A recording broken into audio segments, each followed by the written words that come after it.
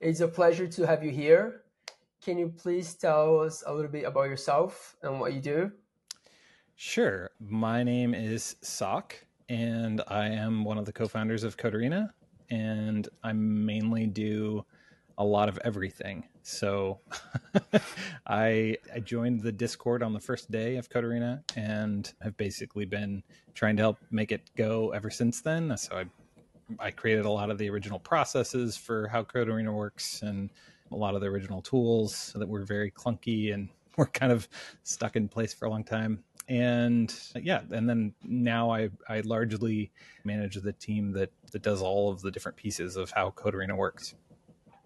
And how do you go from joining a Discord channel to becoming a co-founder? Because that's quite a leap, right? Yeah, well, good question. I joined the Discord really with the intent to learn about the process of building a DAO from the ground up. I'd been involved in some. And when I saw Scott and Zach talk about the concept for Code4rena, so Scott Lewis and Zach Cole created the original concept and mechanism of how Code4rena works. And when I saw that, having come from a background of security and just being generally interested in DeFi and having kind of played with DeFi for a while, I said, this is really relevant and interesting and something that I think I could actually be useful in building something from the ground up. So I joined the Discord and just immediately started doing stuff. So like there was a broken link on the website. And so I jumped in and just fixed it via PR. And then just started building a lot of other stuff and doing whatever needed to be done. And a week or so later, Scott and Zach were like, "Hey, we don't really have time to run this. Do you want to like help us build this and help run it?" And so I've been doing that ever since. Yeah, that's so cool. And what were you doing at the moment? Well, so I have been an entrepreneur for quite a while. I'm pretty old. So I've been building businesses for about 17 years, 16 years, somewhere in there. I don't remember. Yeah, probably about 17. And the previous business that I started was kind of a whole bunch of different businesses connected. I started out as a freelancer and just started doing things that I could do that were tied to the web. And I had a lot of different background because I'd been writing code since I was a kid, and I'd studied design. And so I had some knowledge there, and I like to write. And then I just enjoyed helping solve problems. So I was really just kind of jumping in on various things that I could help people with from a design or software perspective, and then started building a team out. So we went in a lot of different directions in that business. And it really was more like, I don't know, probably 8 different businesses at different points. We created products. We had consulting work that we did. And one of the things that we had was we had a security consulting business. And so I had direct experience in that, and also had direct experience in participating in a lot of open source and open standards work, and did so within the Node community when it was really, really new, particularly a couple projects going in that community, one of which was called the Node Security Project, which was a decentralized audit of every node module. And really, the reason we were doing this was because in our audit firm, we were doing a lot of work for businesses that were using a lot of JavaScript. And the one thing that we knew was you have a lot of surface area as soon as you're bringing in modules, as soon as you're bringing in any dependencies. And most firms really weren't focused on that as an attack layer. And so we made sure that was something that we included as part of what we were doing. And then because we were doing that, we said, let's start building this out as a resource for everyone. So we were bringing in Intel as well as creating our own Intel on various advisories for vulnerabilities that were in node packages. And then we kind of got a lot of people involved in the community building on this and contributing to these advisories. And then we built a product. That product then became what is now NPM Audit. So if you ever run NPM Audit, or when you're using NPM, you see the list of, hey, these dependencies have known vulnerabilities in them. That's actually from the tool that we built and then later sold that business and that product to NPM. So that, from having come from, being in both the auditing business and sort of the product side and really also the people side and sort of the open source side, like there were a lot of things that immediately just were like, oh, hey, this is pretty relevant to things that I've had experience in. And also it's new and fun and interesting. And so I want to dive in. At the particular time that I joined in, I had actually stepped back from being directly involved in the business and was kind of just exploring and looking for I was kind of just poking around and looking and learning. And I'd spent a lot of time really studying DAOs and DeFi. And that was kind of the main thing I was focused on. So I'd also been, we bought a local newspaper that is kind of a community driven newspaper. And that was one of the reasons I was looking at different types of organizations, was I was trying to figure out a good model for building that into the type of organization that I felt was reflective of the way that it already worked. And DAO seemed like potentially a good fit there. But, and then I got involved in Code4rena, and that was kind of where every single bit of my energy and focus went from that point until this very moment. Yeah, it's crazy that your background is almost like the perfect background for someone that would run Code4rena. It's almost like it had to be you, and if someone else did it, it probably wouldn't work out as well as it did. It's really funny because I think there's just I don't even think of myself really as I've been security adjacent for a long time. One of my very dear friends, which is the reason that I got into security, before I met him, he was a friend of a friend. And I had on my website a CAPTCHA for the contact form. And the CAPTCHA that I made was insecure. And this guy sends me a thing to my contact form that says, hey, your CAPTCHA is insecure. You need to fix it. And that's it. That's this email that I get from this guy. And I'm like, what like, what in the world is this? What does that even mean? Yeah. And so I'm just surprised by this. Anyway, a few days later, I happened to meet this guy in person, and we basically became friends and have been friends ever since. But he's a grizzled old security veteran. Like, I mean, he's been doing this stuff. He's my age and has been doing this stuff since he was a teenager. He first got caught hacking into BBS, and instead of getting turned in for that, the guy who caught him basically mentored him. And so he's been in that field for a long time. So I consider myself a lot of times like a large language model of him, because I worked with him alongside him for a really long time. So most of the things that I've learned from him, and his handle is Evil Packet. He's been in a lot of different settings. I worked with him strategically on building up his business. So he was actually running a business alongside mine, not together. Later we joined in, but he was running what was kind of like, we live in a pretty small community in the middle of nowhere. And he had previously worked as a pen tester for Symantec and was a consultant for them for quite some time. And then he decided he was going to go his own way, but he was doing it by like bootstrapping his pen testing security consulting business by doing local IT, which is like not really very exciting work. It's just, it's work that will pay the bills. And he was trying to get more and more work and opportunities. And he was honestly a fantastic hacker and did a lot of really, really, really cool research. And he was at one point just trying to figure out a method. And I always like to, I like being random and trying things. And so we had this, I was like, hey, well, I have an idea we could just do where basically like you film various exploits that you've turned in via bug reports, and you basically film yourself pwning my account, and then we explain the vulnerability that way. So basically like we release it after the vulnerability is fixed. But so like he had some great videos of him like owning my Basecamp account and my Rackspace account and a bunch of my accounts basically. And so we built this site that was called Evil Packet Education Through Exploitation.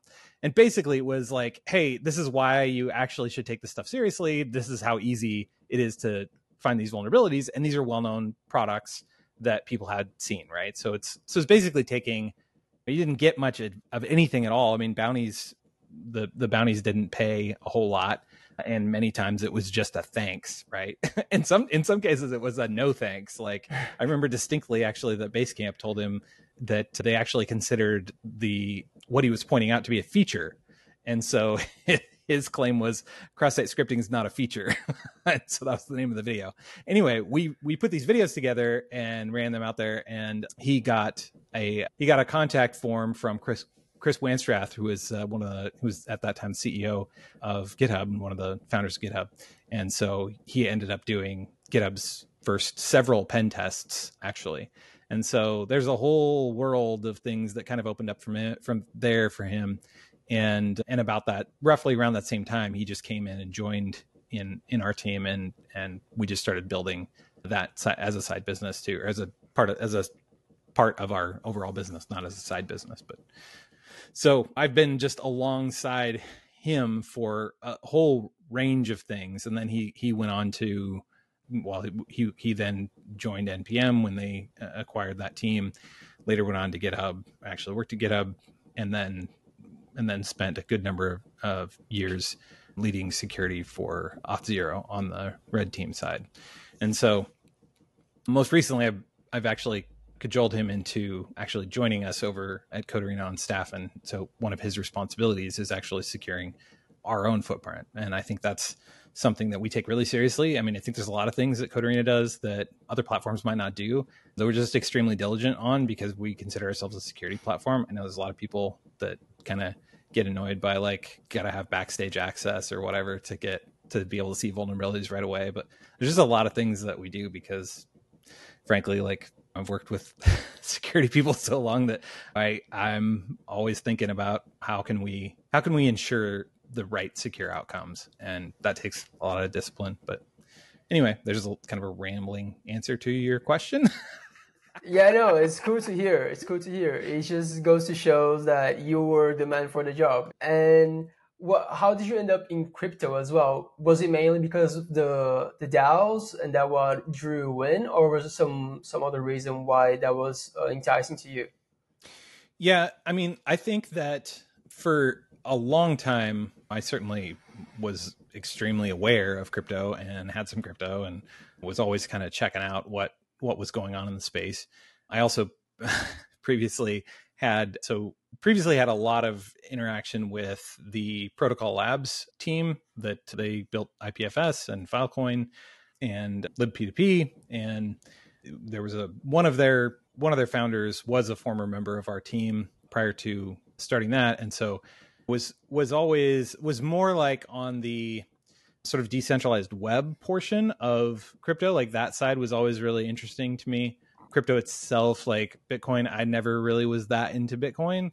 I mean, it was interesting as a concept, but Ethereum was far more interesting to me than Bitcoin and smart contracts. That definitely was something that piqued my interest, but I hadn't really done anything with it until I started just playing with DeFi. Oh, if you like, I can search the web for. Oh, Siri wants to participate. But yeah, I mean, I just played with DeFi is basically what I had done, and I was teaching some friends and family some stuff about DeFi because it had been something I was pretty excited about and thinking was interesting. But that was really where I was at in terms of crypto. I see. So for those that don't know, which I doubt anyone watching this is not going to know, but I think it'd just be interesting to hear it from you. Can you explain a bit what Code4rena is and what it's supposed to do?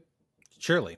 So Code4rena is a competitive audit. And we created the competitive audit basically. So the competitive audit is, rather than having a couple of auditors for a couple of weeks reviewing code and trying to identify vulnerabilities and provide an advisory report, the approach that we take is we have the project put up a pool of money, and then people are able to identify vulnerabilities, and during the span that the competition's open, and those vulnerabilities are then graded by severity, and based on the number of duplications of each individual vulnerability, they may be extremely valuable or very, very not valuable.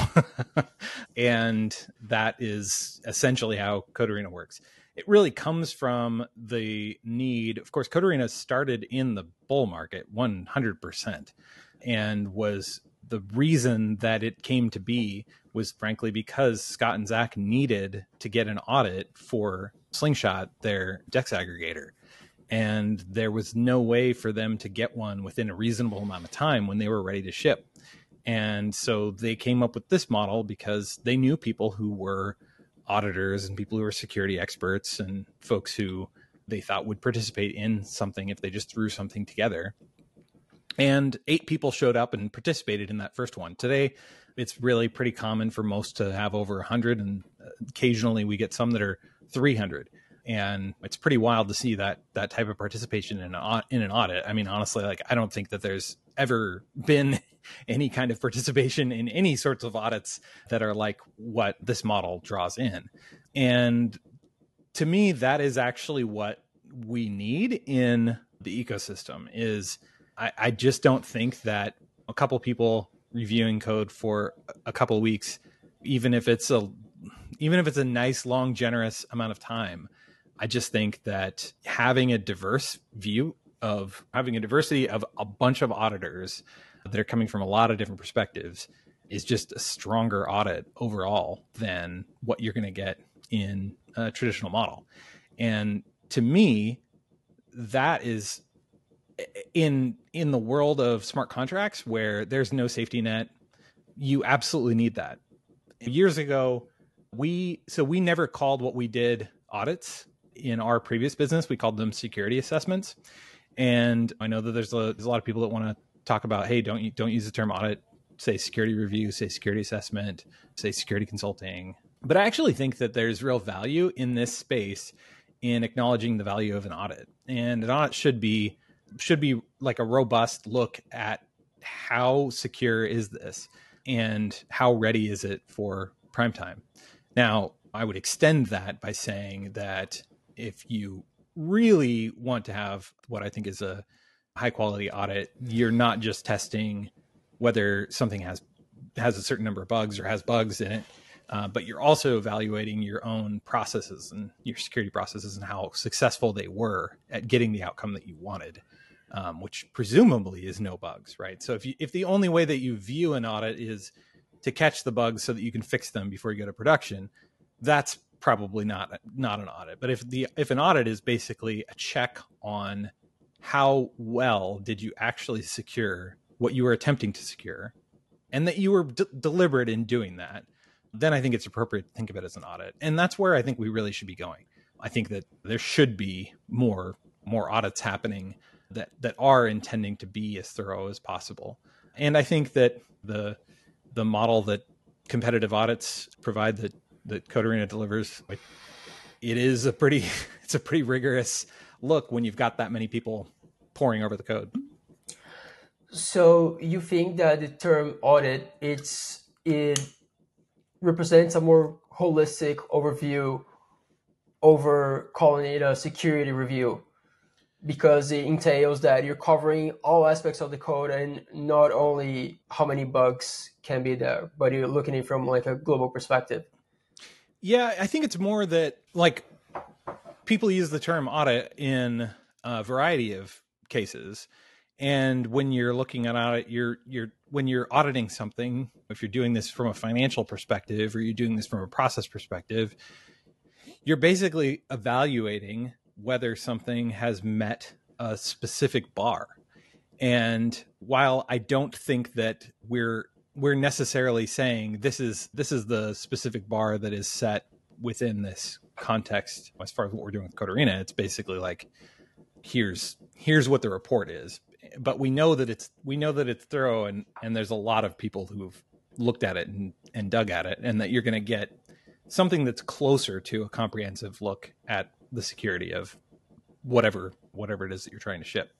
So it's more that I think we should be aspiring to the level of rigor that calling something an audit would entail, that we actually are attempting to give a comprehensive look at, do we think this is sufficiently secure?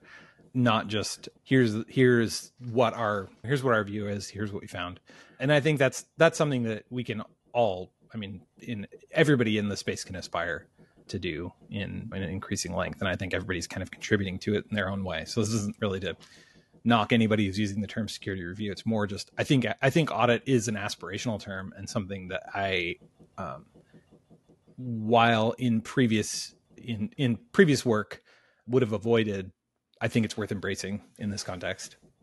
Yeah, I think semantics is important, especially for projects and people coming from outside the industry. For example, if you're a protocol and you're trying to get an audit or you're trying to get a security review, the way those things are named does matter. And I think it sets expectations and changes how people approach those engagements in the first place. I think that the audit terminology might resemble a little bit too much the act of just checking boxes. Sure. So yep. We've checked all your boxes, and that might have the wrong connotation for what it actually is, because we cannot be sure that all the boxes have been checked. But I do see your point that security review might be maybe a little too limited in its scope. And yeah, I think that it's not really a problem to use those terms. I think they have, any term that you use has a certain degree of aspiration to it. Yeah, I think the market's going to converge to one terminology according to customers' preference. I think if we start using security reviews and for some reason that drives more sales versus audits, that's what's going to land, what's going to decide. Oh, surely. Yeah. That's what people are getting. Still to be decided. And there's a lot that needs to happen for an audit in Code4rena to be successful, right? A lot of the work is in the background. The auditors don't really see it, and even the clients don't really see it. So what needs to happen to make the Code4rena audit work that we don't see? Well, there's a lot of stuff. Even to the point that I don't even have a complete picture of all of the nuance that goes into it. I think that would actually be an extremely interesting conversation to have with Ellie from Code4rena, because she definitely has a very, very, very detailed map of every single detail that happens along the route. And these are all things that we have over time identified. It's working on a process for an organization is exactly like building software, in that if you're diligent and you're disciplined, you identify the vulnerabilities, you identify the bugs, you identify the flaws, and you're very motivated to fix those things and to improve them. And so I'm always looking for what's wrong and what's broken, and that's just where my head is at. And so we're always trying to find ways to improve that. But I think just in some of the detail of what happens, we believe that there's value in having, we've done a unique artwork for every single audit, for example. And we have an illustrator on staff. We don't use AI generated illustrations. We arguably could, but I think there's something special in the human touch. And I think it makes it so that we like to think of every single audit actually as an event in and of itself. And we treat it with the utmost respect. It's not just something that we're doing in process and just kind of shoving out the door, but it's something that we want to think of, because for those people who are on the other side of it from a protocol perspective, it is one of the biggest things that they have going on conceivably all year. It's looking at their code in a pretty big setting for most of the time, if they're doing a public open audit. And that's a pretty big deal. There's a ton of people that never put their code up on stage for that many people to poke at. And so a big part of what we do and why we think that way is that we really want to elevate the respect of the folks who are, as we say, in the arena. And it's so funny that there's this meme of like, I'm in the arena trying stuff now, because it's like, I think that's the whole notion of being in the arena. There's the old, I think, Teddy Roosevelt quote of it's not the critic that counts, it's the one in the arena.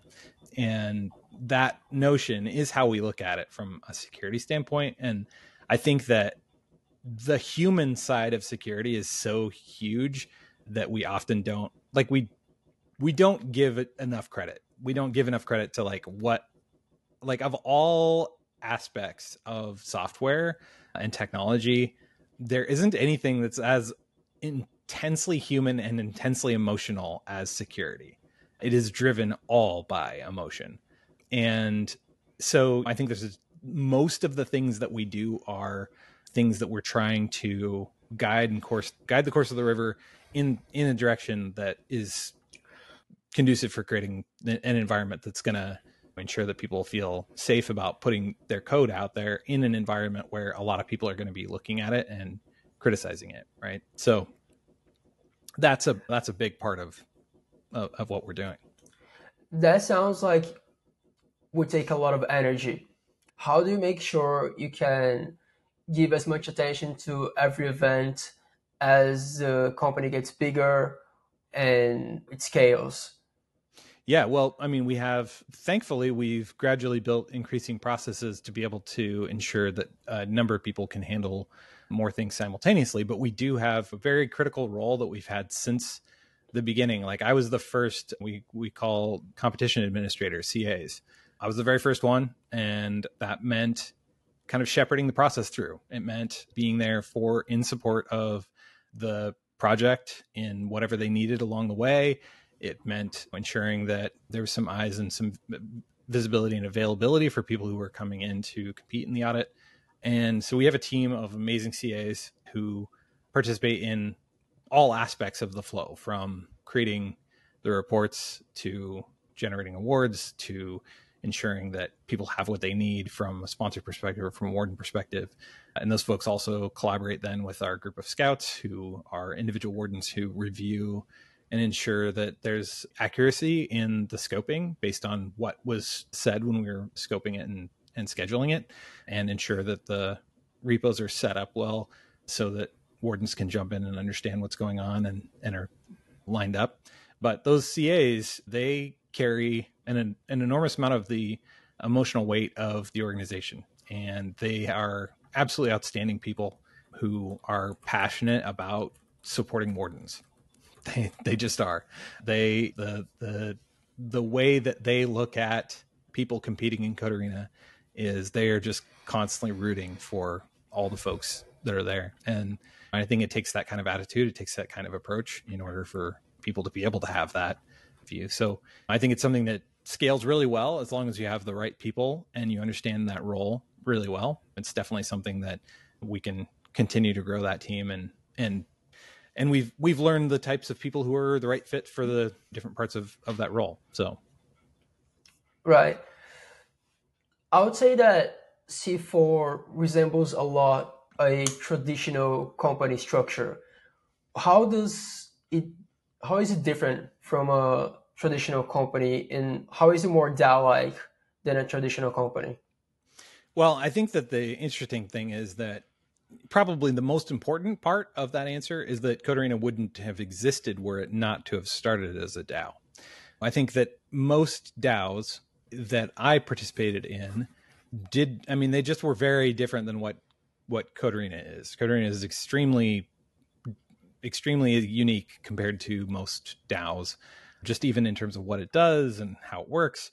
The thing that is, I think, super interesting is that rather than needing to figure out how to incentivize people to contribute to building what we're building from day one, there was a way for people to earn money on the platform and to get paid well for what they were doing. And so I see it as really mixture of an ecosystem with people playing a lot of different roles. And I see the DAO itself as a vehicle for getting us to where we're at.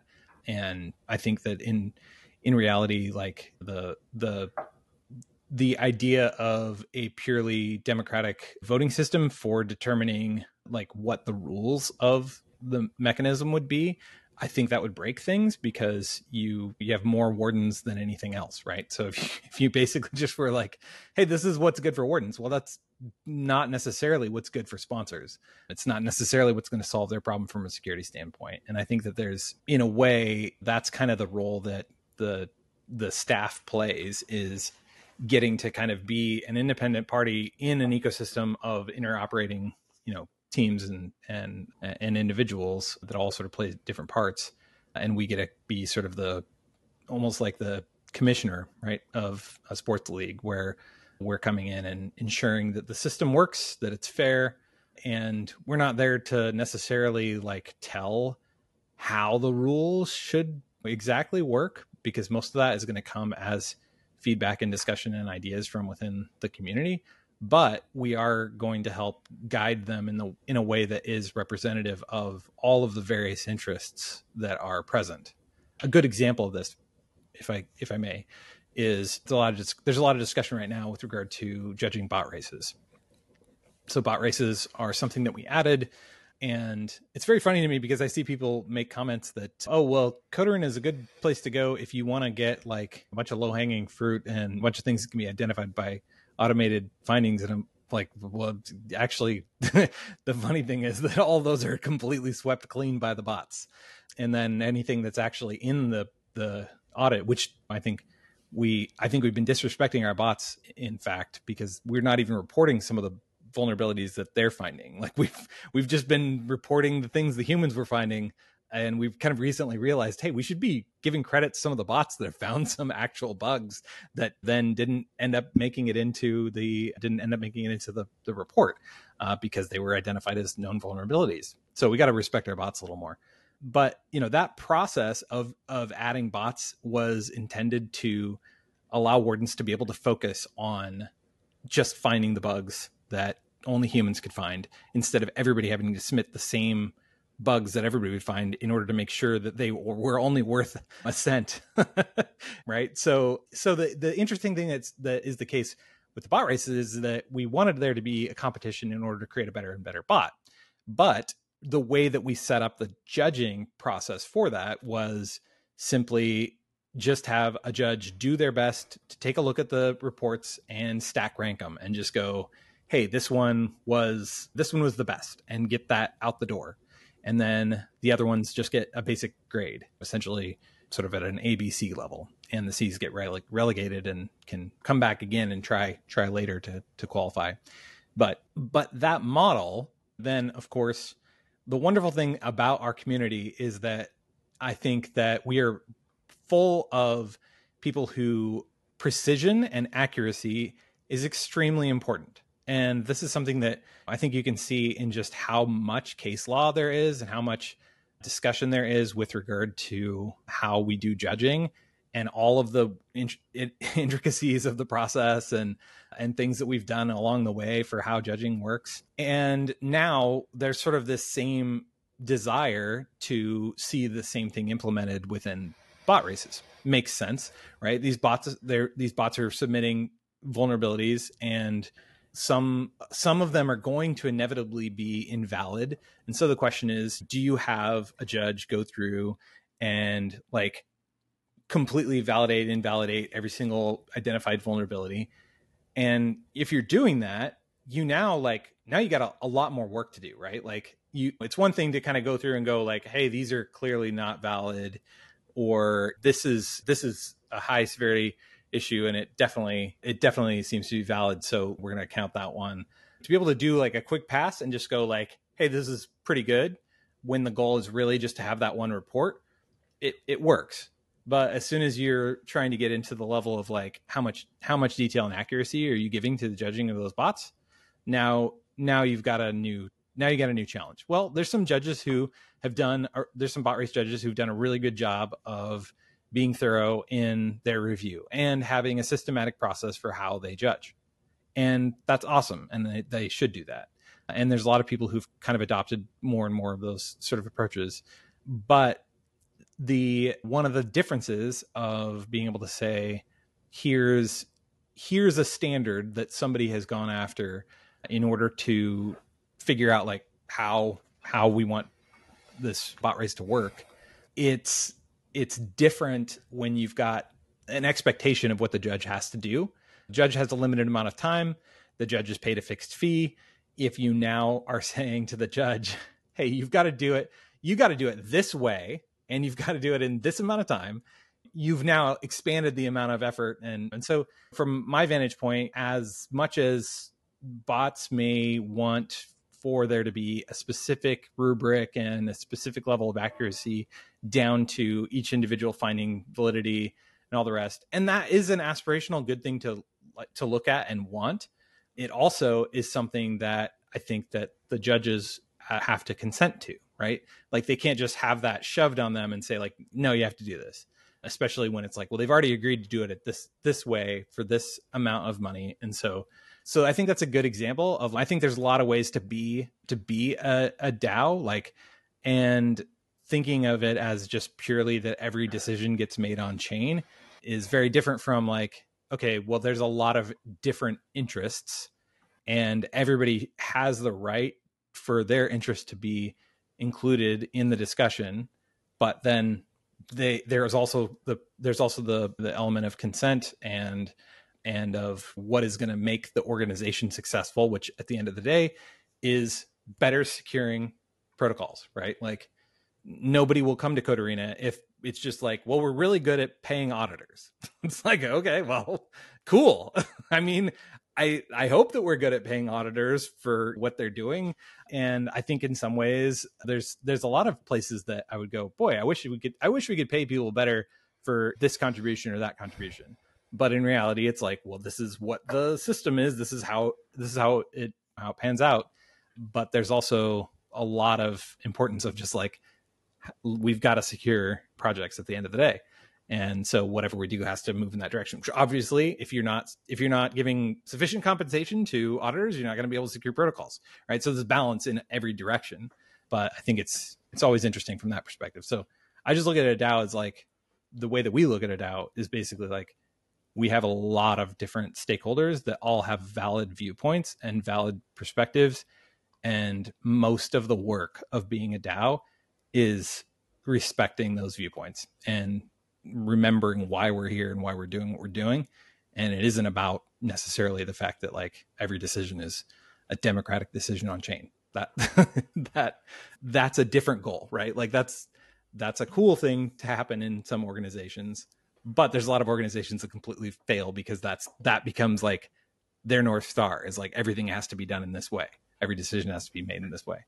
So would you say that C4's role, it's more of a mediator rather than, let's say, classical DAO in that respect?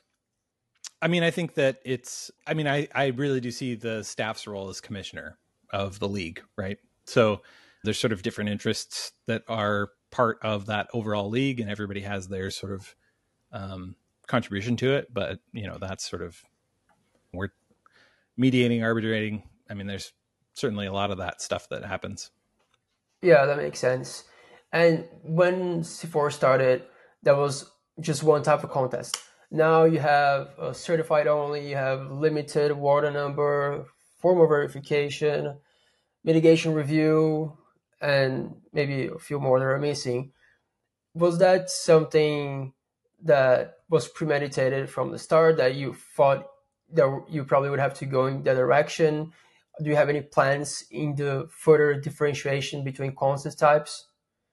So most definitely there was no thought of like, okay, we're going to have this type and that type and these other things. Almost everything that Code4rena has done has been in response to one of those major parties' needs, right? So either wardens or sponsors or judges have a specific need that we need to do a better job of meeting.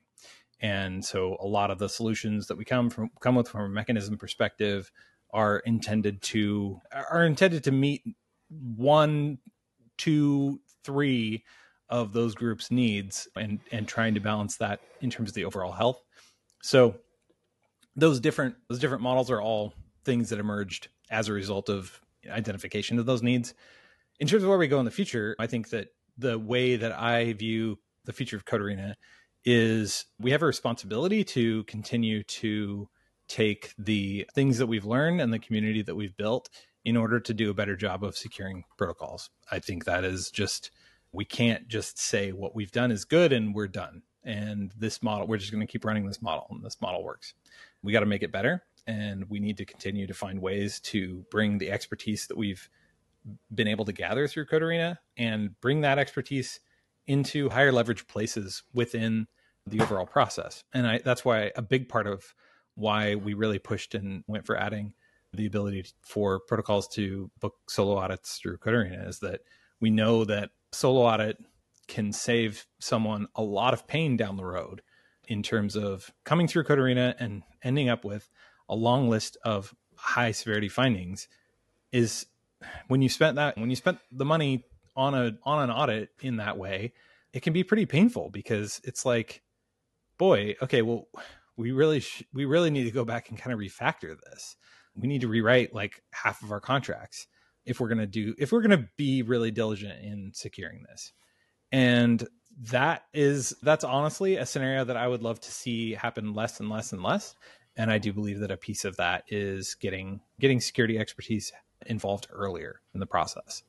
And I hope that what most definitely that the huge growth of the solo auditor can help do that, and that we can help facilitate those sorts of things happening earlier in the process. Yeah, I agree that earlier you start your security process, the better it's going to be in the long run, and that less money overall you're going to have to spend, either because of paying bug bounties or having to refactor your code and spending many extra engineer hours on it. And when Code4rena started a few years ago, that was an entirely different security landscape. And now we have all these different contest types. There's other platforms that emerged from the Code4rena model. How do you see Code4rena differentiating itself from these new platforms now and in the future? I mean, I think at the end of the day, Code4rena is focused on the customers that we are serving and the needs that we've identified from the conversations that we've had with them. And so we're just constantly looking to build better processes and better tools and better results. At the end of the day, the way that we measure success is that customers have greater peace of mind and protocols are more secure. And anything that we do in the future is based on that. So I hope that, I mean, I love competition, the competition angle of other platforms coming in and doing what they do. It keeps us accountable, right? Like we charge money for what we do. Our team is a decent sized team and we're working really hard all the time on trying to make every aspect of what we do better. And it would be very easy, I think, for someone in kind of a market leading position to just kind of go, hey, we've got a good product and we can kind of sit on it and we can make it work and just figure out like how to make it make more money or whatever. But the reality is like, that's just not where we come from. And we're like trying to figure out like, how do we make things more secure? How do we challenge our assumptions about what security is and should be? And how do we push that forward? So everything that we're looking towards in the future is focused. That's 100% on where we're at. So I think that at the end of the day, like it's great when there's competition, there's people doing new and different and interesting things. And I know that there's a lot of really cool things that people have done out there in sort of whether they're taking a variation of the Code4rena model or whether they're building something that's very different. I think all those things are pretty interesting to me. And the thing that I believe at the end of the day is that it's a giant pain in the ass.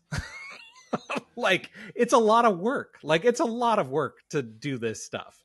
There's way more profitable things that people could be doing in this field than that. And so if they're wanting to do that, I think there's a level of passion for creating secure outcomes. And so my hat's off to those people. So I just have to say it is an enormous amount of work, and it's really a lot of cat wrangling, and it's a very human process.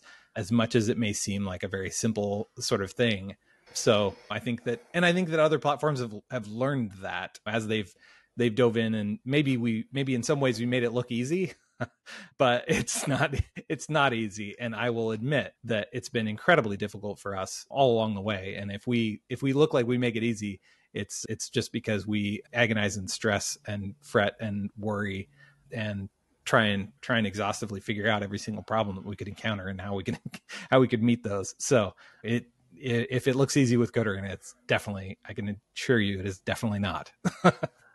I have a bit of a loaded question. What has been the most challenging part of growing Code4rena?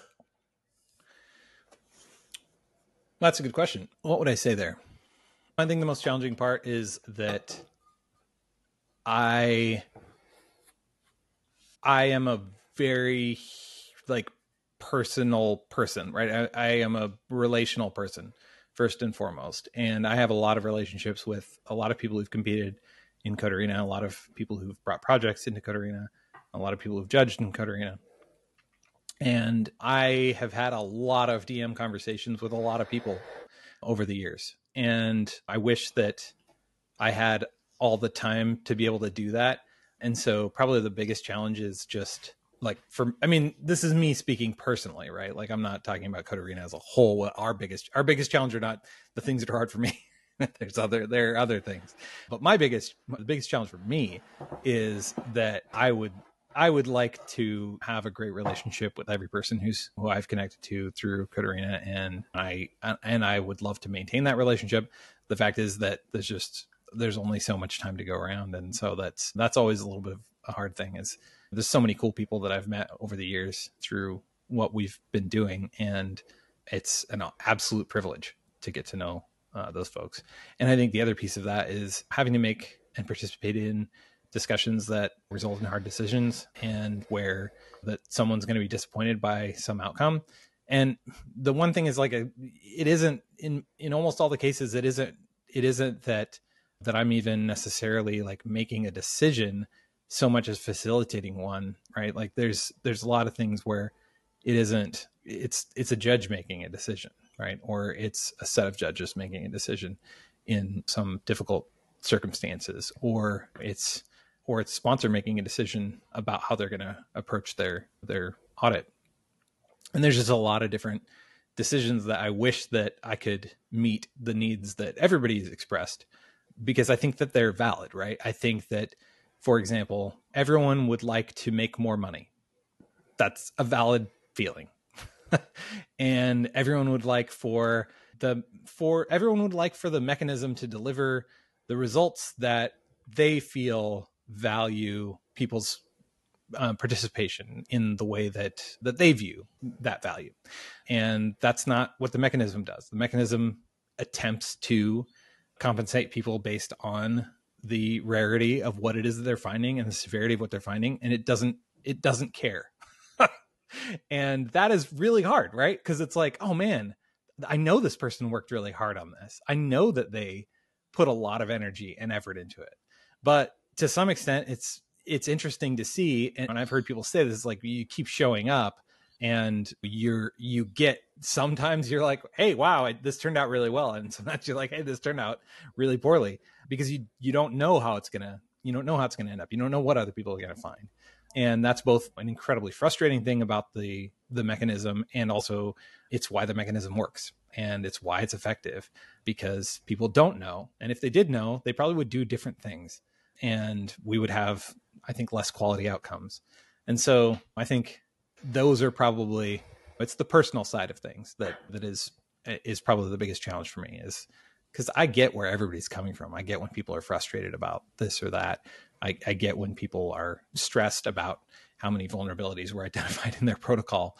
I get the urgent need that someone feels to ship a product, and the sense of like, this audit is going to set us back if we take these findings seriously and what they're saying. So I just feel it's all the human side for me. Are there any things you wish you'd done differently in some moments in regards to C4? Good question.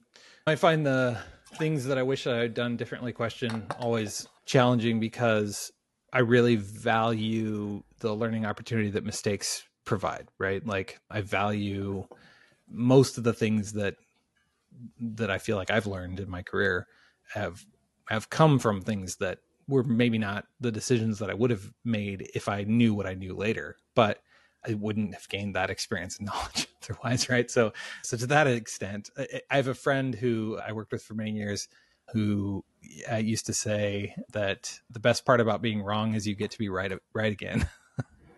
And I think that that's the case. There's a lot of things that either decisions that I've made or things that I intended to do and didn't get around to doing and left kind of hanging because there were just other fires and there were other things that were driving my attention, or I didn't have an answer for how something should pan out.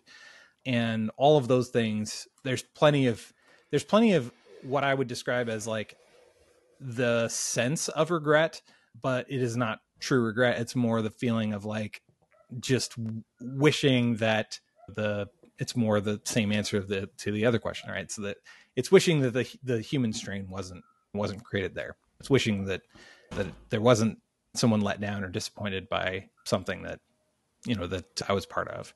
And so I would say it's all those little things that I would say are both things that those would be the things that would stand out to me, either decisions that were made too hastily without proper input from a certain party. But then there's also decisions that weren't made because too much deliberation was taken, and that no matter what the decision was, it was going to be an unpopular one in one way or another. And so it isn't just like, well, this was a good result because these people were happy, or this was a good result because these people weren't unhappy or whatever. But, I think that most of those senses are just a wish for things to have been different in the circumstances of them, not necessarily things that I would go back and like do differently. They just were, and most of the time they were the result of lack of information or a lack of understanding, and those were things that were gained as a result of those decisions. Yeah, I think the C4 business model, or more specifically, the judging part of the business model, it is inherently ruthless, and it's just something that is going to upset someone on one of the ends at some point, and there's not much that we can do about it. It is just democracy, how it works, right? Someone's going to be upset. But yeah, well, I mean, the thing that, as an example of just like how important that I do take some of that stuff, how much I prioritize it. Like we've had circumstances where there were completely well-intentioned wardens and completely well-intentioned judges who saw things very differently and who were totally at odds with each other. And I participated in conversations just to try and help both of them to hear each other's perspective, and in many cases have been able to work through some of those things. And there's definitely a really solid case of folks that became friends as a result of those conversations. And so it is hard, but it is also like, I think it's something that everybody understands is hard and is willing to very often put in the time and give the patience to kind of figuring things out. So I'm glad for that. Yeah, and that takes an incredible amount of time and energy. But besides the personable side of Code4rena, what are some of the biggest pitfalls you see for the business model itself?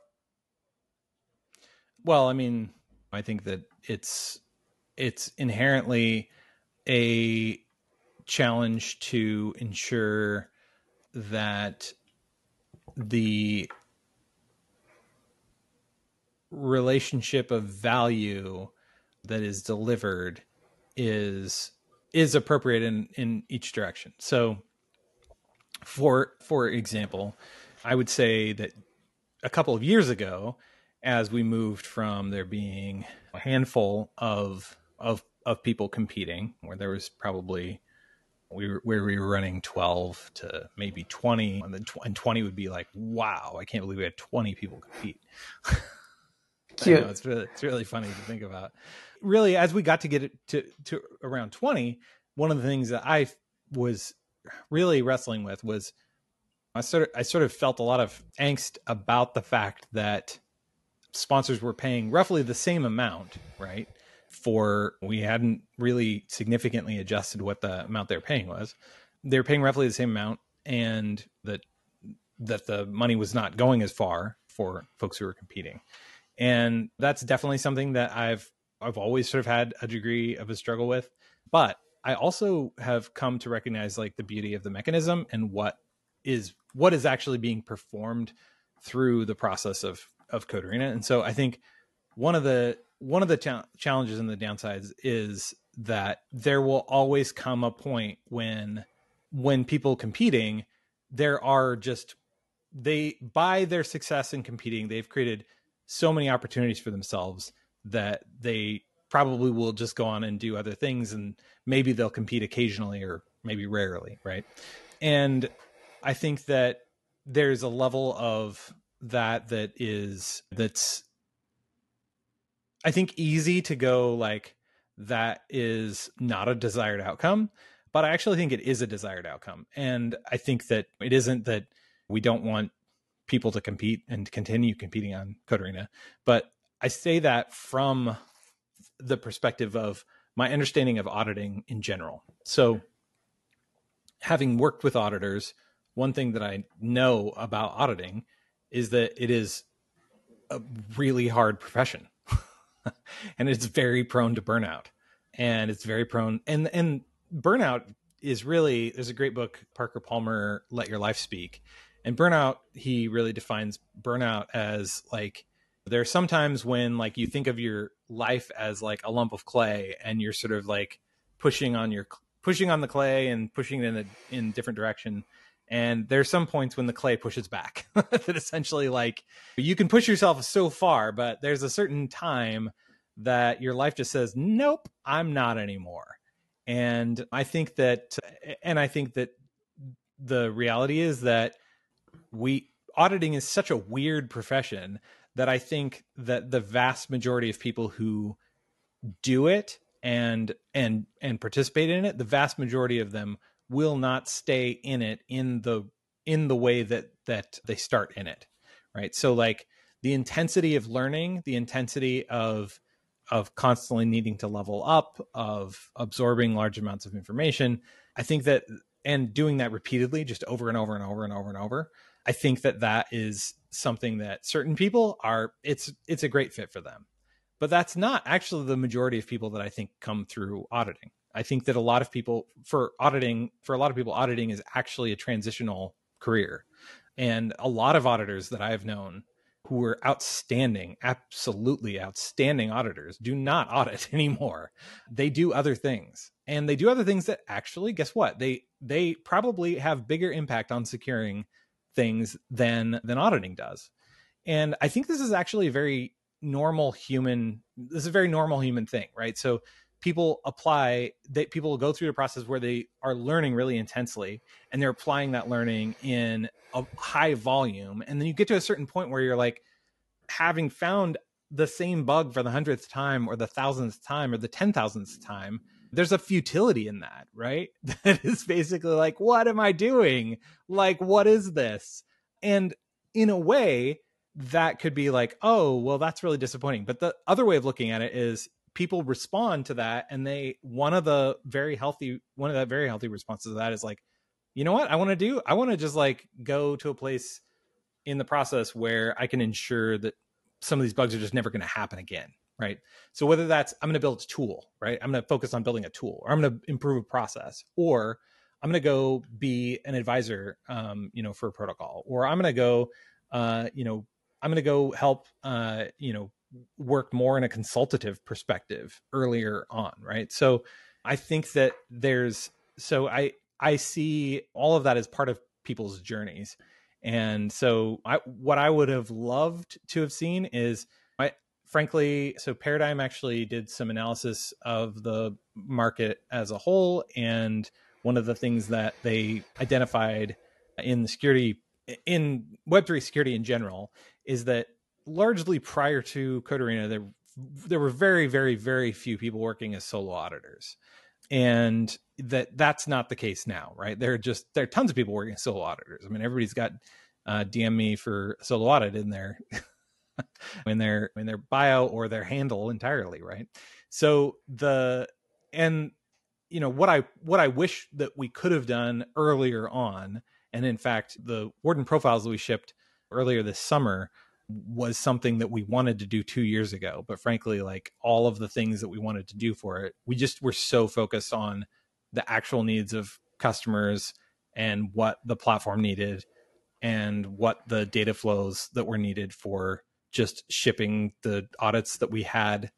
Like we couldn't do it. And we needed to really kind of go back to square one on the data structure, because first version of all the stuff that I threw together was like kind of using GitHub as a database, and CSV files and JSON files were like spread all over the place, which makes it super nice to like scrape and import into whatever data form, but really not easy to build a single application that's using that data. Like it's very clunky. So anyway, so we kind of needed to do a pretty significant amount of tech debt pay down in order to do that. But that's definitely something that I think that would have been more of a sense of like people graduating through the process into being more independent consultants, or people who were doing solo audits, or moving more earlier in the stack. And that's basically what we're doing at this point, right? So that's largely our intent with solo audits. That makes sense. And C4 was largely responsible for a big increase of talent in the space. And this large increase of opportunity drove in more people as well. And this affects the ratio between available contests and current participating wardens, right? And the number of wardens seem to be increasing a lot faster than the number of contests.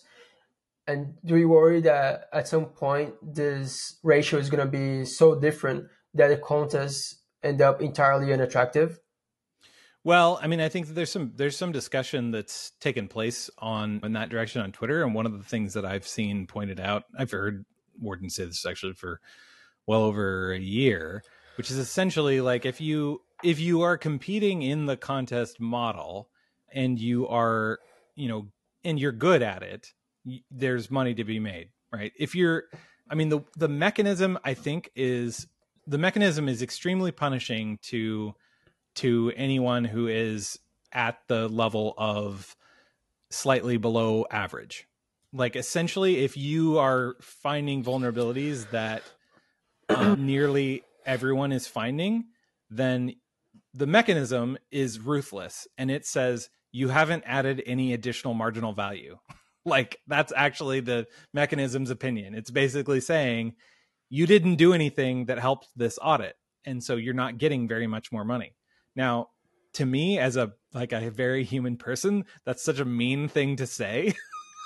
But it's just the reality, right? Like, and I think that this is one of the things that Code4rena has done, and I've said this before, but I think that Code4rena has driven down the price of well-known bugs and has helped to make particular classes of vulnerabilities well known and well understood by a wide range of auditors in a way that was just not the case before because of that process. And so while I think that it will be there will always be, I think, and I'll actually add one other thing. I think there's even more headwinds that bot races added, right? So one of the things that was the case was there really were, Andy Lee there's a great video that you probably have seen this. There's a great video where he's like, hey, I made this thing that basically just makes money on Code4rena.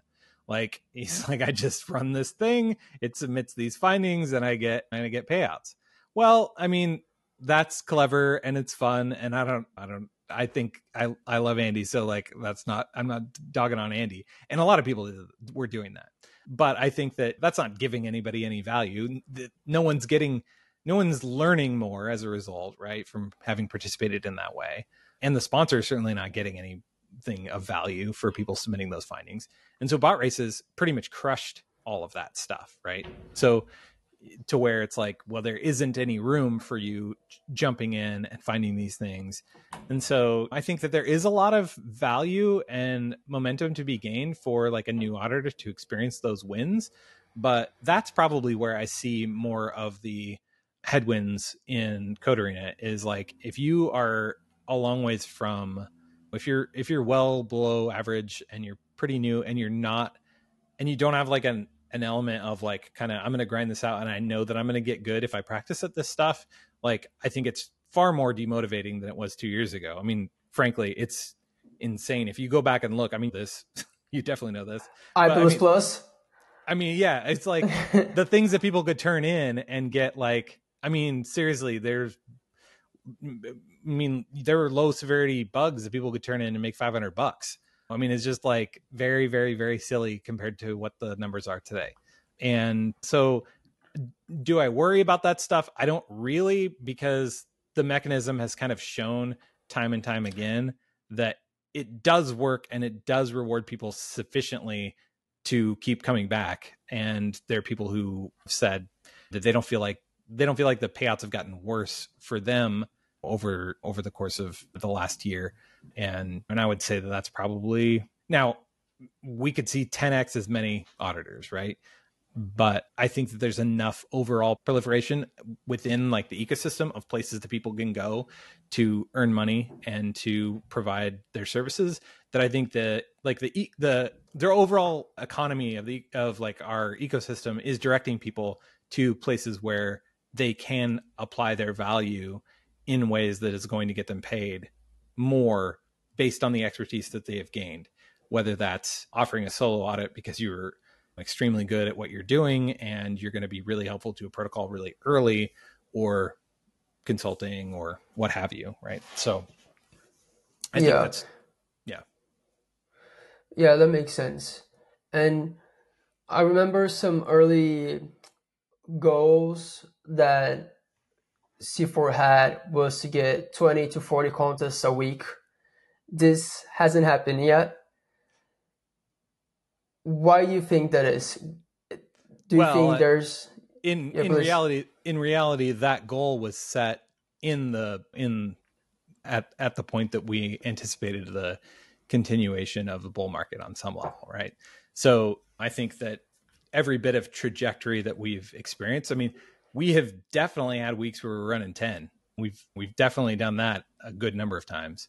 And then if you take into account like the entire ecosystem and other people that are running audits that clearly, you know, that they wouldn't be doing things in this model were it not for at least a touch of inspiration from what Code4rena was doing.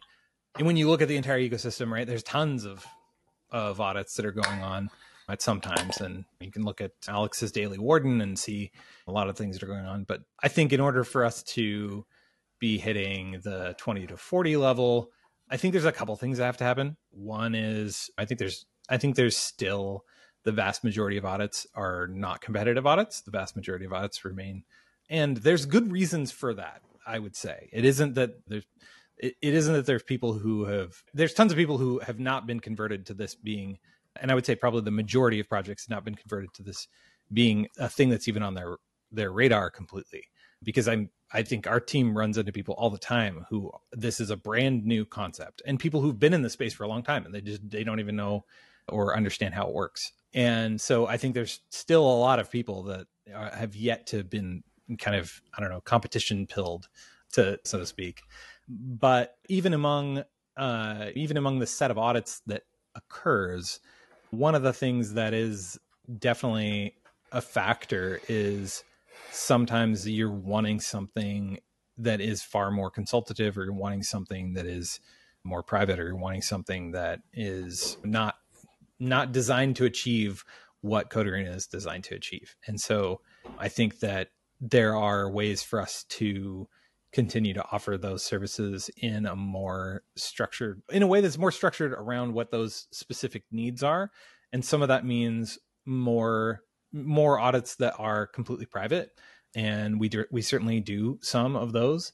And it means some that are smaller invitationals that are also private. And it also means other things like bringing in solos and small teams.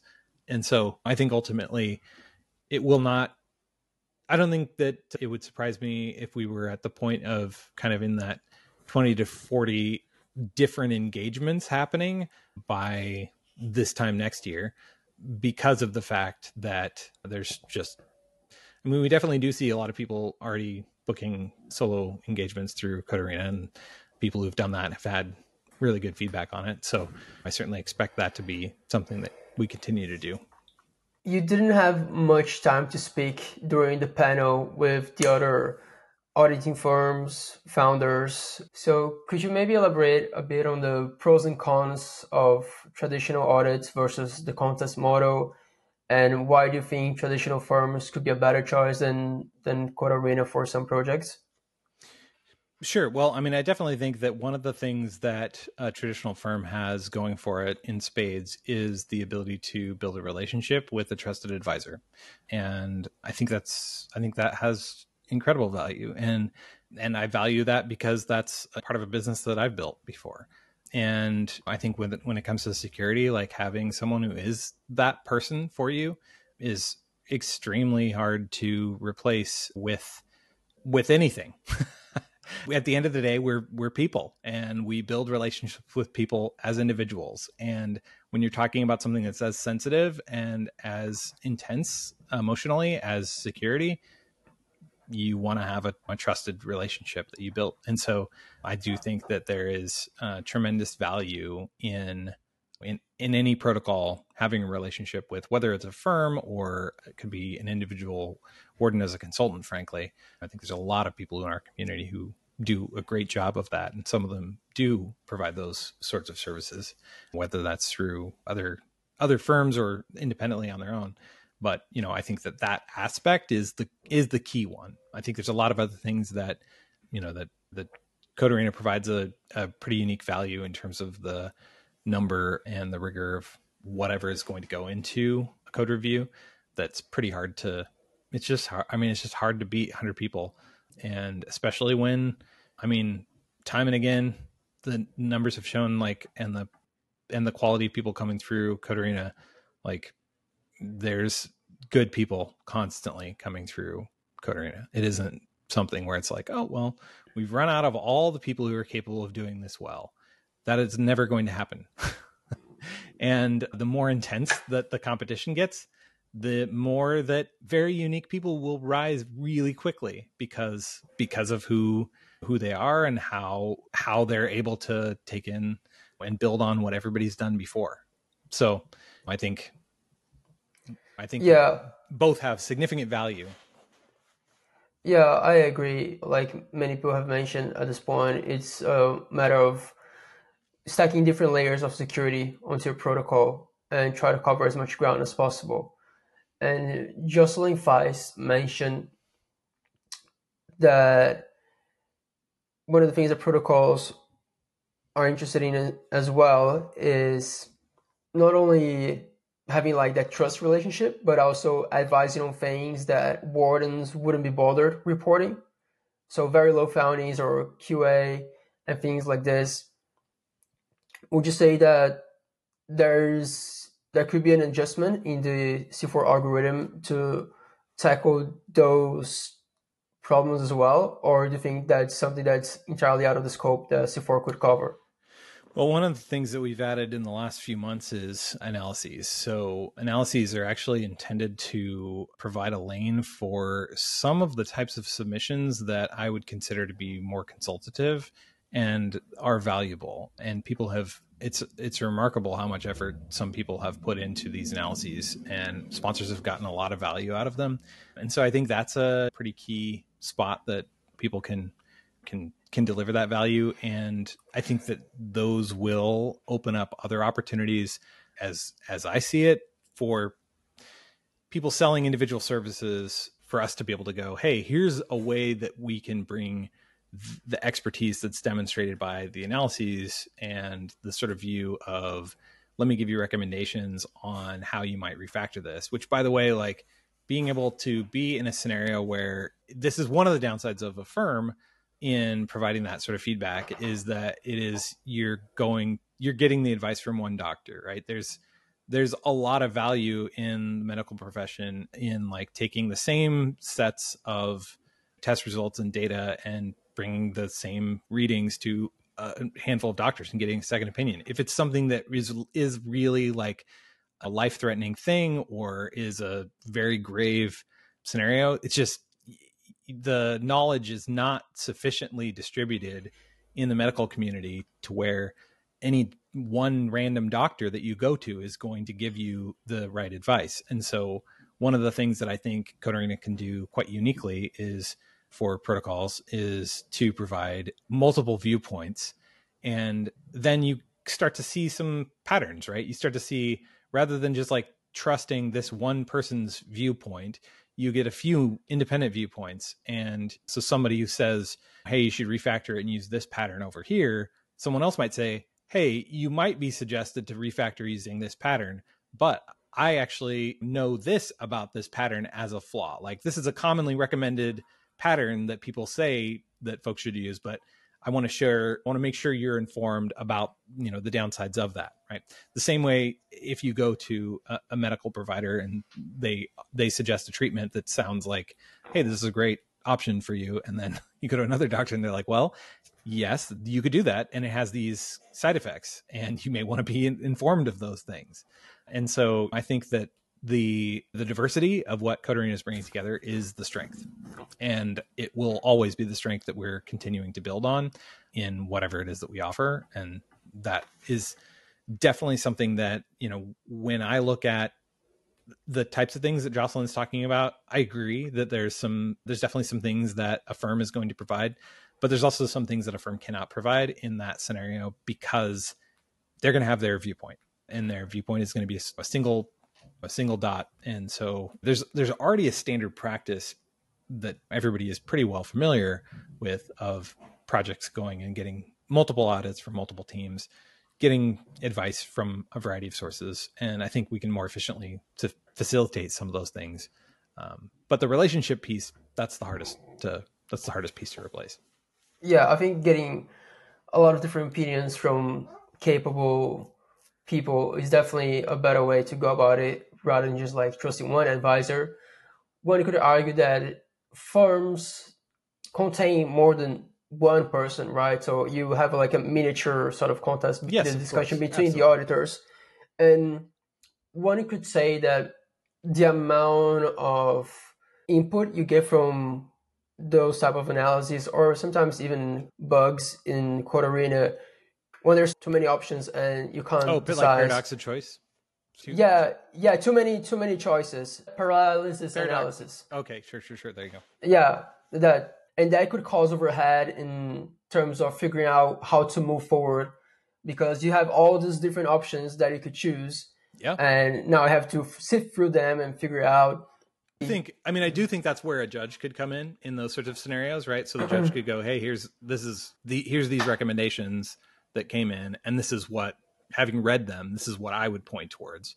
So I think in those particular cases where those sort of recommendations are coming in, having the judge's viewpoint is helpful, because you are getting someone who is sitting in the position of an expert who is reviewing a variety of pieces of input, and then they're able to say, given all this variety of input, I'm now going to suggest that this is the one that I would pay most attention to.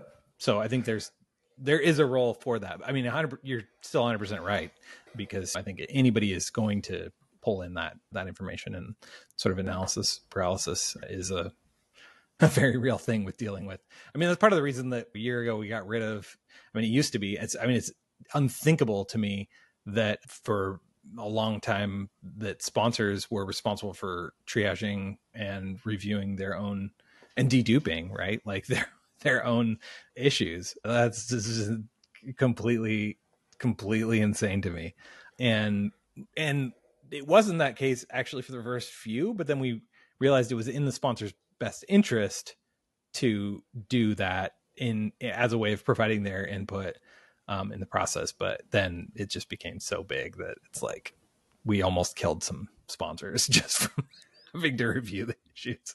So most definitely reducing the amount of analysis for sponsors is extremely important, I think. So you're definitely on the right track there in general. Yeah, I think it can be a hard balance to achieve as well because, of course, they need to be involved to some regard, but obviously you don't want to have like throw like 500 issues at them and just say like, here you go, this is our security review. And Yeah.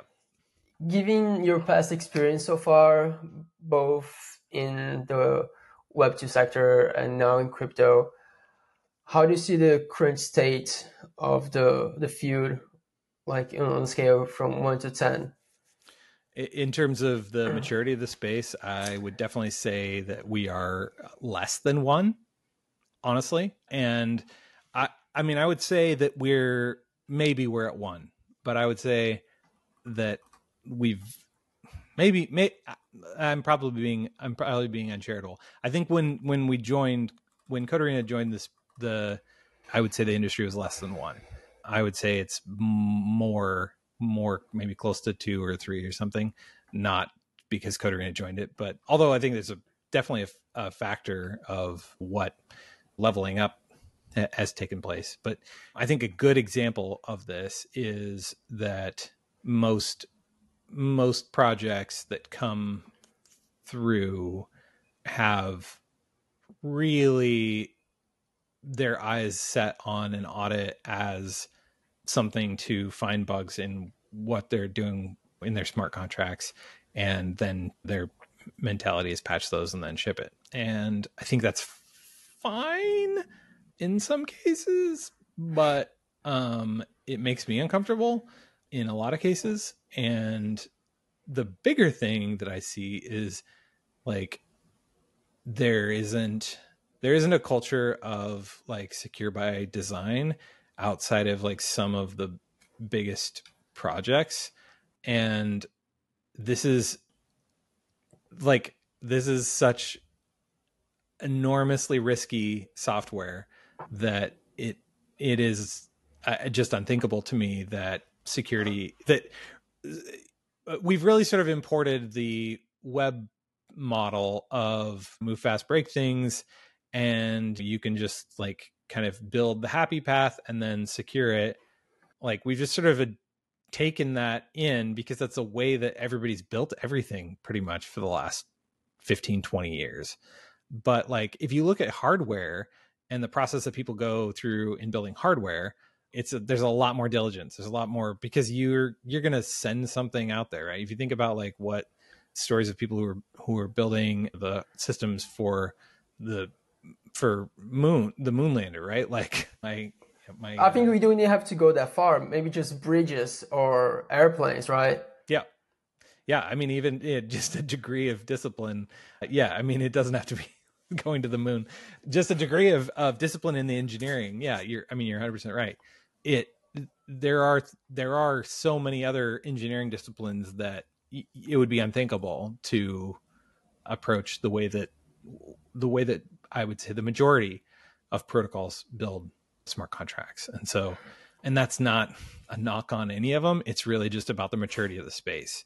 And I think that is the place that, really that, and some improvement. Yeah. And what I see most people building is I see people building for that phase, right? I see people building in the direction of bounties, in audits, and in tools that are providing monitoring and that sort of thing. And there's definitely now there's a lot of really great contributions, no question, like Echidna, for example, right? Like being, invariant testing as a whole is an amazing thing, and hats off to all the work that the folks at TrailBits have done on the tools that they've provided to the extended community. But I think there's definitely just a lot that people in the space as a whole could be doing to move secure thinking earlier in the process. Yeah, I think it's both a cultural issue and also a monetary issue, right?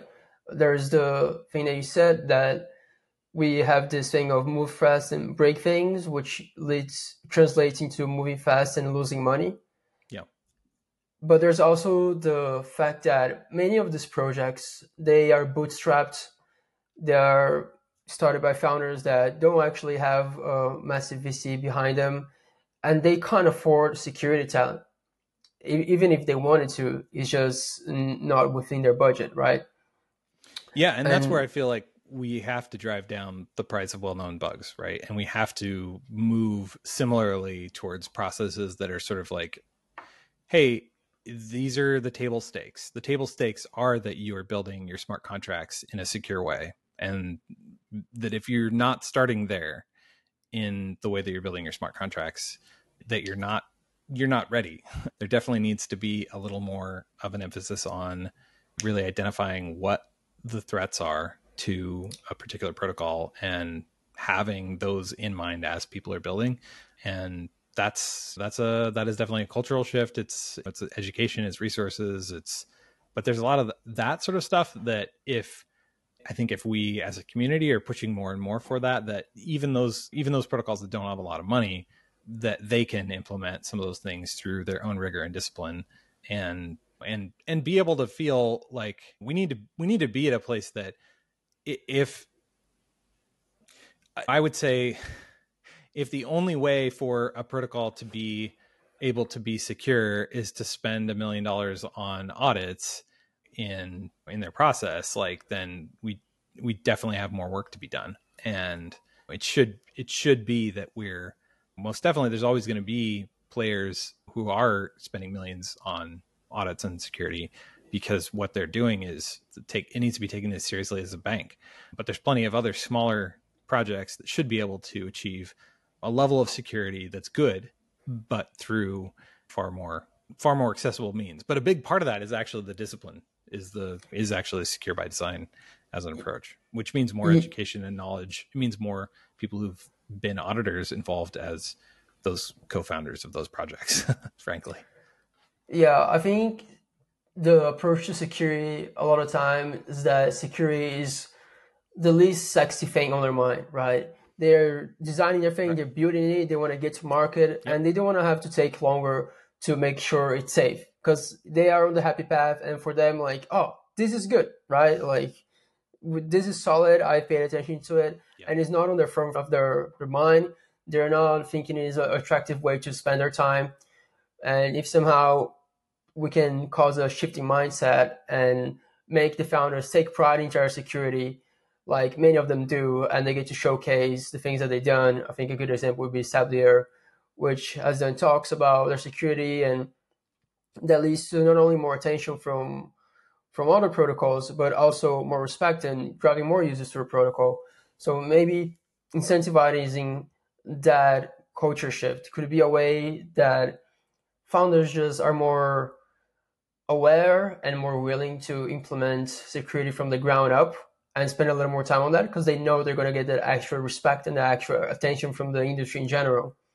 Yeah, and I think that education of the end user is also a piece of that, right? So the average user, when it comes to, like, there were just a lot of things in the early internet that it was like, oh, don't click on a link, don't, like, all these like basic kind of simple things, like don't trust the site that does this, don't make sure that if you see an insecure site that you're very aware of what you're doing on it.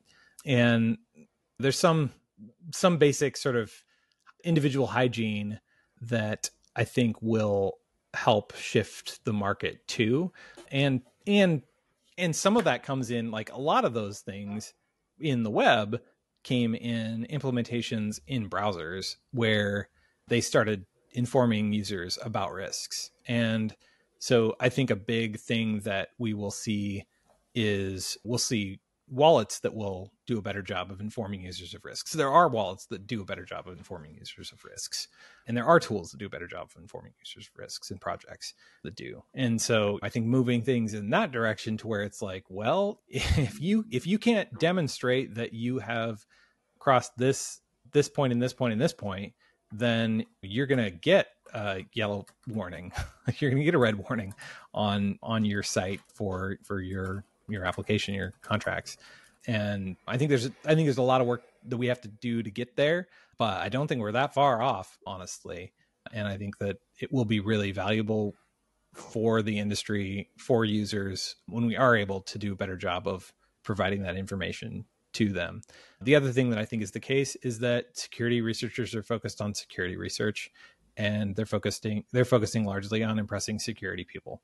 And I think we need more people that are helping to translate the impact of security and where good investment of security, where that value provides a business or an organization or community from a very down to earth. Here's the reason why. And it's not just well, if you don't do this, you're going to get hacked, because it's not that cut and dry. And it also, you can do those things and still get hacked. And the fact is there's a lot of layers to it, as you said, in creating a complete comprehensive approach to security. And so I think doing a better job of educating users, but also of educating the business people who are making the decisions when it comes to how a protocol is going to decide whether to ship when something isn't quite ready from a secure perspective, or who are going to decide that they're going to spend more money on marketing instead of security in the early going of a project, because they see that as essential to their viability, and saying okay, well, we're going to need to raise the bar on that, and we're going to need to figure out how we're going to either be more efficient or spend money differently, because if we can't meet this bar, then users are not going to trust us, and it won't matter how good our marketing is. And so I think that the overall, all those pieces coming together is what's going to get us over the, I would say, when I said we're at a 2 or a 3, I think that if we get to the point where we are seeing that feedback loop of users making decisions about what projects they trust based on what their interface is informing them about, and I think, and we're incorporating that knowledge and intel as a factor into processes and into the way that projects are allocating their resources and all the rest, we start to very quickly get across a 5. So I think there's a lot of low-hanging fruit for us as an ecosystem to get there. And that once you've crossed a 5, you definitely, now you've got some momentum moving in the right direction, right? So it's definitely a long ways to get to a 10. And I would say, even in other industries, I was talking to somebody who, they do a lot of work with fintech, they're not even dealing with new technologies. They're dealing with things that are very old and are well known how to secure them. There's not brand new ODAs popping up. You've got just super well-known systems, and just how insecure so many of those are. So it's not that everybody else is doing this extremely well. It's that we have to, for this industry, we have to do it better than everybody else. It's the stakes are higher. That's it. So yeah, I think that's an incredibly important point. And could you dive in a little bit more on the topic that you touched on, the layers that security researchers should be more attuned to, instead of just saying you should get an audit or you're going to get hacked? Can you elaborate a little bit more on how they could consult different parts of an organization and how that should be implemented in a more practical level? Sure. Well, I think that there's one of the classic elements of traditional security auditing is building threat models. And I think threat models have a lot of value for also helping businesses to understand what the risks are and why it's worth making additional investment from a security perspective. And so if you're unfamiliar with threat models, I would go check out PASTA is probably the one that I would recommend as the most appropriate for. It's PASTA, just spelled just like pasta, but it's an acronym.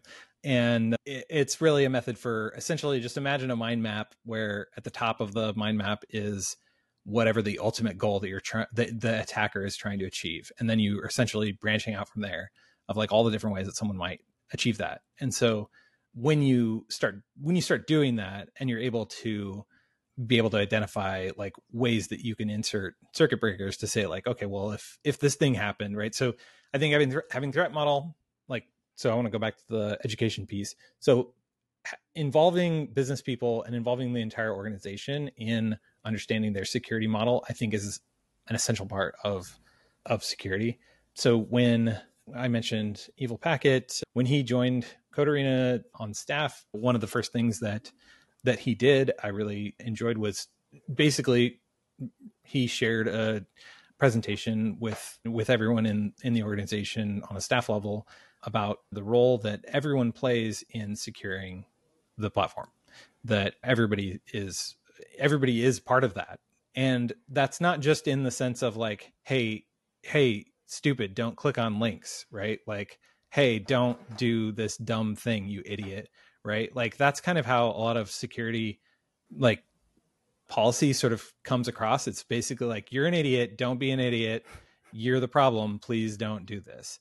But the way that he brought it in, which I absolutely love, is he basically was like, you know what, every single vulnerability that exists, like there are people who are going to see it and people who are not going to see it. And there are threats that some people will see and some people won't see. And he gave an example of like, if every single person in the organization was to imagine going and buying an iPhone from somebody on the internet, right? If they basically were like, I'm going to buy this through Craigslist or whatever, right? Like, what are the things that you would be concerned about? And the thing that you immediately see as very simple is like, well, based on the size of the person, right? And their physical presence, and maybe men being more comfortable just like going into this scenario or than women, or smaller people feeling less comfortable. You immediately have this angle of like safety, right? Like personal safety.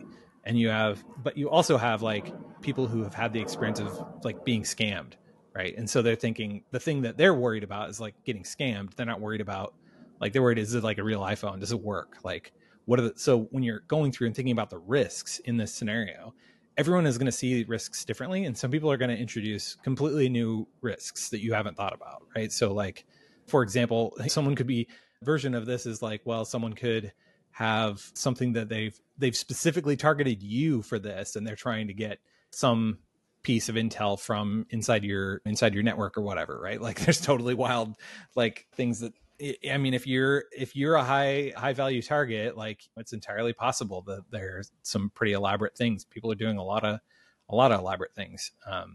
And so being able to think that way is, I think, in order to do that, that requires the organization thinking that way.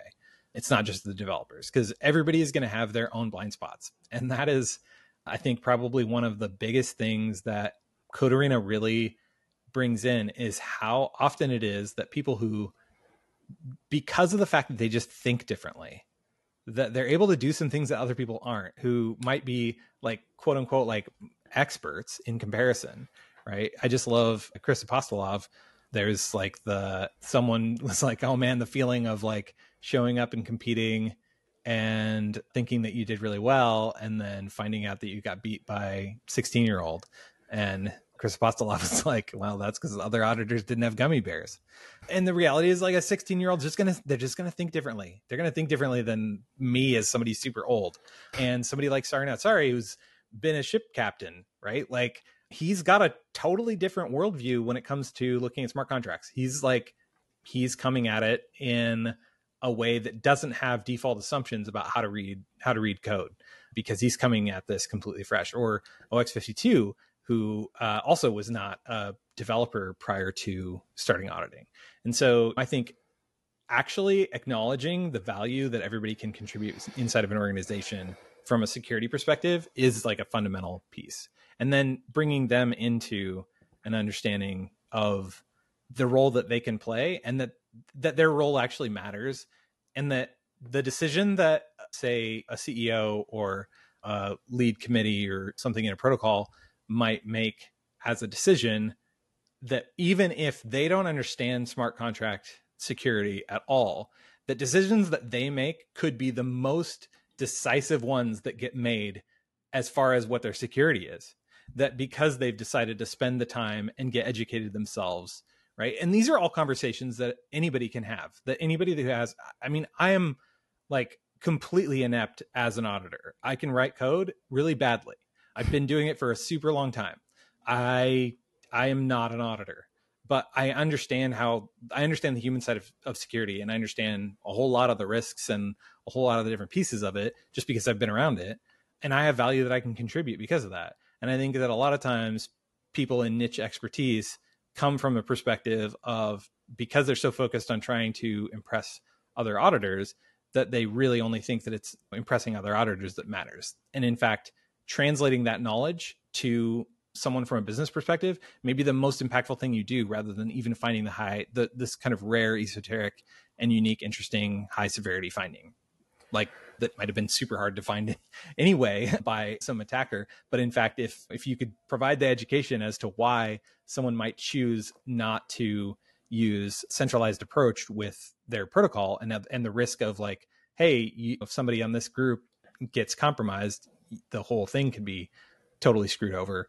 Just simply providing that knowledge might even be, even though that's like basic entry level security knowledge for a security auditor and isn't going to impress anybody, that could be the most valuable thing that a protocol, someone impressing them on that and making the point and helping them to understand that might be the most valuable thing that a protocol needed in order to be secure. So it's really that thinking that I think that shift is the impact that auditors can have. Yeah, that's a very good point to make. And that brings me to a question that, do you think that ranking by money earned is the best way to increase someone's reputation, rather than increasing their reputation based on the quality or impact of their work instead, rather than just the uniqueness of their bugs? Is there something that you plan on taking in consideration? Yeah, I mean, it's a great question. So there's one of the things that we have discussion around is the fact that you sort of have this spectrum of participation that like kind of sits on this. You can imagine a spectrum between like hunters and gatherers. And then you have another like vertical, you sort of have this 2x2 grid, and the vertical is sort of like competitors and contributors. And you have people who basically are in sort of the hunters and competitors angle, those are really like bounty hunters, right? Those are people who are like, they're trying to find the solo high. They're trying to find the thing that is going to pay the most, the best. And they're probably focused mostly on rarity and uniqueness and creativity and all the rest. And it requires a certain level of expertise of doing that. But at the other end of the spectrum is definitely the gatherer, right? So the competitor who's a gatherer, there's some people that I saw, I don't know, like 5 or so months ago, that were talking about a different way that they were tracking their own success on Code4rena, which was essentially, of the bugs that were identified, how many did they find? And just comparing their ratio within that and saying like, hey, of the 5 high severity findings, I found 3 of them. Of the 4 mediums, I found 4 of them. And so I feel really good about my result on this. And that is an angle of like, you have that sort of, they're on the competitor angle, like they're all in, right? Like a competitor angle is like, they're really truly trying to win or contribute as much value as they possibly can. And I think that there is more that we can do to validate. The interesting thing is that I think that a traditional security firm in general is more on the gatherer side. And part of that is like the incentives, right? You talk about the human side of it.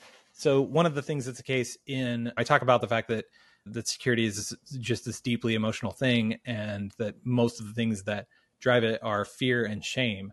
And if you are a firm, the thing that you most want to avoid, or you are an independent auditor, the thing you most want to avoid is actually missing something that was easy, obvious, that if you applied just a little bit of review that you would have caught, right? You aren't embarrassed by somebody who is going to spend 2 weeks theorizing an attack that is extremely complex. You're just like, I only had so much time, and I was trying to catch as much stuff as I could, and I was trying to be as thorough as I could. It's unrealistic for me to imagine that I should have caught that, right? Like, so people don't take that on. But there is a piece of like, boy, the fear would be, and so you sort of have on this end, you sort of have the fear of like, well, I don't want to miss anything that's straightforward, that's classic thing that I should have known or that is on my list of things that I'm going through.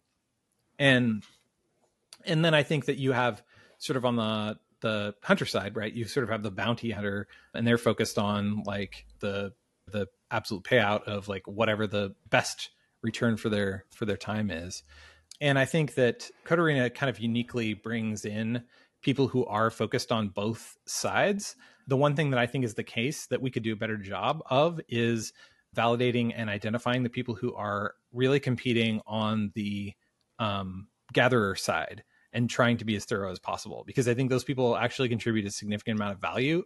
And I think that we could do a better job of bringing that into the overall. And we have had some discussions about how we could do that. So most definitely, to your question, yes, that's certainly something that we see and have talked about. So the other piece is like kind of that the spectrum of like competitor versus contributor. And there are definitely people who very early on in Code4rena, there are people who basically had almost no time to compete, but they would look at every single project, and they would do so specifically because they had some particular types of bugs that they knew really, really, really well, and they could identify them very, very quickly. And so if a project had, for example, an Oracle, if you used an Oracle, then there were some people that would just go look for bugs related to Oracles because they knew those bugs really, really well.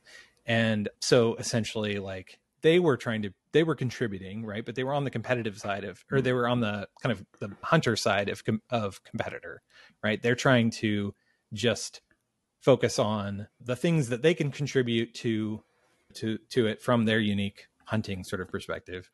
But then you've got people who are coming in who are really learners, right? And they're just trying to gather whatever and however they can, and they're going to contribute, but their contribution is really largely to themselves, right? Because what they're leveling up is they're leveling up their own knowledge and their ability. And it may be that they contribute because there's a mass of them that are contributing that, in fact, some of the things that they think might be commonplace happen to not be, because they have a unique vantage point, right? So that even though they may be over on the contributor side, their contribution might be just as valid or as important as somebody who's on the competitor side. And so I think we can do a better job of acknowledging all those different quadrants and the ways that people are competing and the motivations behind them. And we've had a lot of discussions on that, and that's definitely something that I think is worth continuing to look at. So what about bringing in the sponsors for some subjective metric on their favorite findings and taking that into monetary consideration? For example, there was this medium finding that was really meaningful for us for some reason, more meaningful than this other unique finding, even though only one person found it. Or it might be a high unique finding that, according to the current algorithm, it's a very high payout, but according to the sponsor and the value that they felt they received wasn't that important for them. Absolutely. This is something that we've talked about. I think it's one of those fields that there's a lot of dragons, because you get to the point of potentially a sponsor feeling like it's their job to allocate the value across the algorithm. And the one thing that is, I think, interesting about the algorithm is that the algorithm is unemotional and doesn't care. And that's a good thing in terms of the sense of fairness of because sometimes it's just like, well, you got lucky but you didn't know that when you submitted the bug. It's not like you knew, or you were like, I'm going to get this thing. It's just, that's how the algorithm panned out. And so people's motivation going into it was to do as good of a job as they could. And the algorithm is going to result however it results. I do think that there is a piece that, of that sort of what I would consider to be the sort of value spectrum that could be incorporated. But I also, based on past conversations, it seems to be a pretty risky one. And so something that we would do really, really, really carefully and probably experimentally before we did much with it. And there's a lot of other things that we're trying to solve. So probably not something we do anytime soon, but is definitely something that I think has merit. I don't disagree with the perspective that you're describing, and it's something that I have felt a lot of times. But it is funny because I think a lot of times if people knew the exact result of what the thing was going to be, they would have behaved differently. But that is exactly the way the mechanism works, right? Like, you don't know. Most of the time that people end up with massive awards, they had no clue that that was going to happen. They just were doing the best that they could. And they just were like, oh my gosh, I did not, this is not the bug that I thought was going to pay me out $50,000. Like, this is not something that I thought was going to be worth a ton. So I think to that end, it's the algorithm working out in the whole, maybe not in the individual case, but like in terms of what the result was for the customer. So the customers maybe going like, I wouldn't have paid $50,000 for this bug, and I wouldn't have only paid like 10 cents for this bug, because these ones that were all 10 cents, like that was actually a really important bug, but it was still easy for everybody to find, right? So the marginal value isn't greater. And the algorithm, I have argued with the algorithm for most of its existence emotionally, and I've come to terms that as a person, I respect the algorithm, and I am like, I get along with it. It's it's a unique, it brings its own unique energy, but it has given us a lot of things. It's given us all a lot of things, right? And on some levels, I think trying to mess with it too much introduces things that we never would have foreseen. So we're pretty cautious about that. Well, if I can just throw my hat in the ring a little bit, maybe a way that could be entertained to implement something like this would be to ask the protocol for their point of view, and then maybe the judge, if he agrees with their point of view, he might act on that or he might not. I think that still respects the algorithm to the majority of its extent, but it gives the opportunity for there to be an extra layer of reflection and rearrangement of compensation based on the actual perceived value of what was given by the auditor. Yeah, I mean, the one thing that's the case also there is that the sponsor may not be sufficiently expert in order to provide that input, right? So I do think that there are some sponsors who absolutely, like, whatever their input would be useful. And the thing that I mostly worry about in opening that is just what expectations get set for the degree to which, because most definitely we've had sponsors in the past that wanted to just like decide themselves how the funds got allocated. And that's it gets to be a really slippery slope on that front. So I think that yeah, 100%. Like, there is something in there that could be done, but it is something that we would do really cautiously. Yeah, I think the decision should never rely on the sponsor itself. I think the final decision should always be by the judge in that scenario, and the sponsor would just have an opportunity to say how they feel. Yeah. And if the judge agrees with it, then the auditor gets rewarded by providing better perceived value. Yeah, I mean, I could totally see it. And do you think that the same model would work for traditional Web 2 security services? The fact is that, like, I think that there's a couple of, so the model itself would work, I believe, for Web 2. However, one of the things that is really powerful about how Code4rena has arrived at the place that it has is that we have bootstrapped a massive amount of knowledge and this feedback loop of individuals, and we've gathered a lot of individuals who've then become this stream of folks who continue to level up the security of the protocols, the ecosystem, the auditor base as a whole, individual audit firms who then hire these folks, protocols who consult with these folks or who add them as team members, or folks who go on to be developers of various protocols who have experience as auditors, right? That entire aspect is super unique, I think, to this environment because of like the time and place that Code4rena emerged in. And I don't know, like I think that if you had the ability to gather people who were sufficiently motivated from a Web2 perspective, then I think, yeah, it could totally work. And I think it could work really well. But the other thing that you would have to have match with that is sufficient funding, right? Of most audits that happen on the Web2 side are not priced the way that Web3 audits are.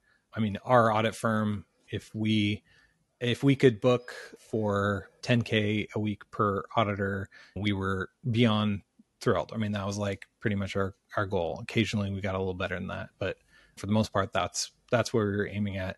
And that today that'd still be a pretty decent rate, but I think in terms of what most people are spending, and that was an outstanding team of pen testers who were super veteran and really had demonstrated their talent against some really, really top protocols. And so, or not protocols, but projects, and not projects, but businesses, I guess. Like, anyway, lost here. So yeah, I mean, I think you look at what people pay for bug bounties in Web2 and it's embarrassingly bad. I mean, it's like really embarrassing how low those bounties are. But a flip side of that is actually, I think it's an indication of how like the maturity of the space, right? Like, and also the risk, like what the risk level is. It's just so much bigger in our ecosystem. So I think the model would work. I think there's a lot of other like question marks around it. However, I do believe that one thing that we absolutely should be doing more of is we should be auditing more Web2 aspects of Web3 projects within Code4rena. That's definitely something that we really should be adding to our overall surface area. It's an indication to me also of the immaturity of the space that most audits are really focused just on smart contracts, when in fact, there's definitely a lot of attack surface area that, certainly a smart contract vulnerability is going to be the most catastrophic, but there are definitely vulnerabilities that do occur in front end, particularly from a malicious standpoint, that have caused some pretty significant hacks. So yeah, I think more firms and auditors in general should try and develop the skill set to cover the whole pipeline of security, including the front end and the smart contract back end. Even though the front end might not have such risks, it's still part of the security pipeline. So I think as the industry evolves, those two are going to be more and more merged together. And in my opinion, I think the bug bounties are just going to keep increasing and increasing, because if you compare the TVL of DeFi in general to regular tech companies, it's minuscule at the moment. And I think as more serious players come into the blockchain and regulations become more and more, let's say, set in stone, the amount of money is going to increase, and so is the risks or the compensation for bug bounties. Speaking of the regulatory landscape, did you feel any effect from the regulatory shifts and tribulations affecting C4? Well, I mean, I think absolutely that as far as the overall market is concerned, that has an impact, but it's sort of a one that is hard to interpret, because I think that we were on a particular trajectory growth-wise during the bull market, and that the impact of the entire market drawdown was not felt immediately, but then was sort of have a lagging effect. But we've then continued to grow from there. So I think that particularly the overall state of the market has a bit of an impact for sure. And I think that we would have been absolutely barreling towards that sort of 20 audits a week number, if the bull market had stayed running. In terms of regulation, the main thing is it's just a giant pain in the ass from the perspective of like a DAO and all of that stuff to be in the United States. And that's definitely something that's been frustrating and something that's taken like an enormous amount more time than anything even close has been worth on that side. So I'm not sure which of those two we're sort of where the question was going, because it sort of touches on both, but it's definitely it's definitely annoying as far as what the regulatory state is, and then as far as the overall market, I think it has some effect. But probably the biggest effect for us is that there was a point when we had more projects and less wardens, and we were really cautious about how many audits we were running simultaneous. And then it was like it flipped in reverse, and the growth of wardens just kind of took off from an exponential perspective, which I think makes sense in the market state, right? People looking for new opportunities. So I would say that's probably the biggest area. Yeah, that makes sense. And outside C4 and the security space, is there anything about crypto or DeFi that is generally exciting for you at the moment?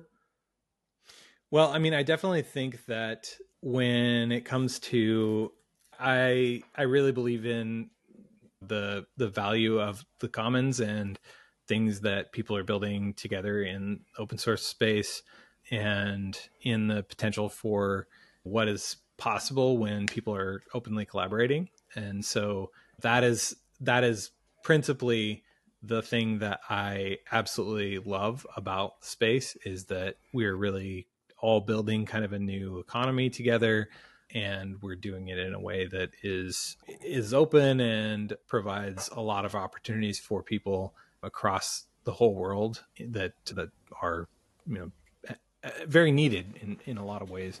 And so that's the stuff that gets me excited, is what the impact for the everyday person, who, whether that's opportunities to access parts of the economy where they can use their skills in a way that gives them access to jobs and opportunities that pay them so well that they can be a massive impact for their family and for their communities and for other people that they're trying to take care of wherever they're at around the world, and can help other people then open themselves up to those same opportunities.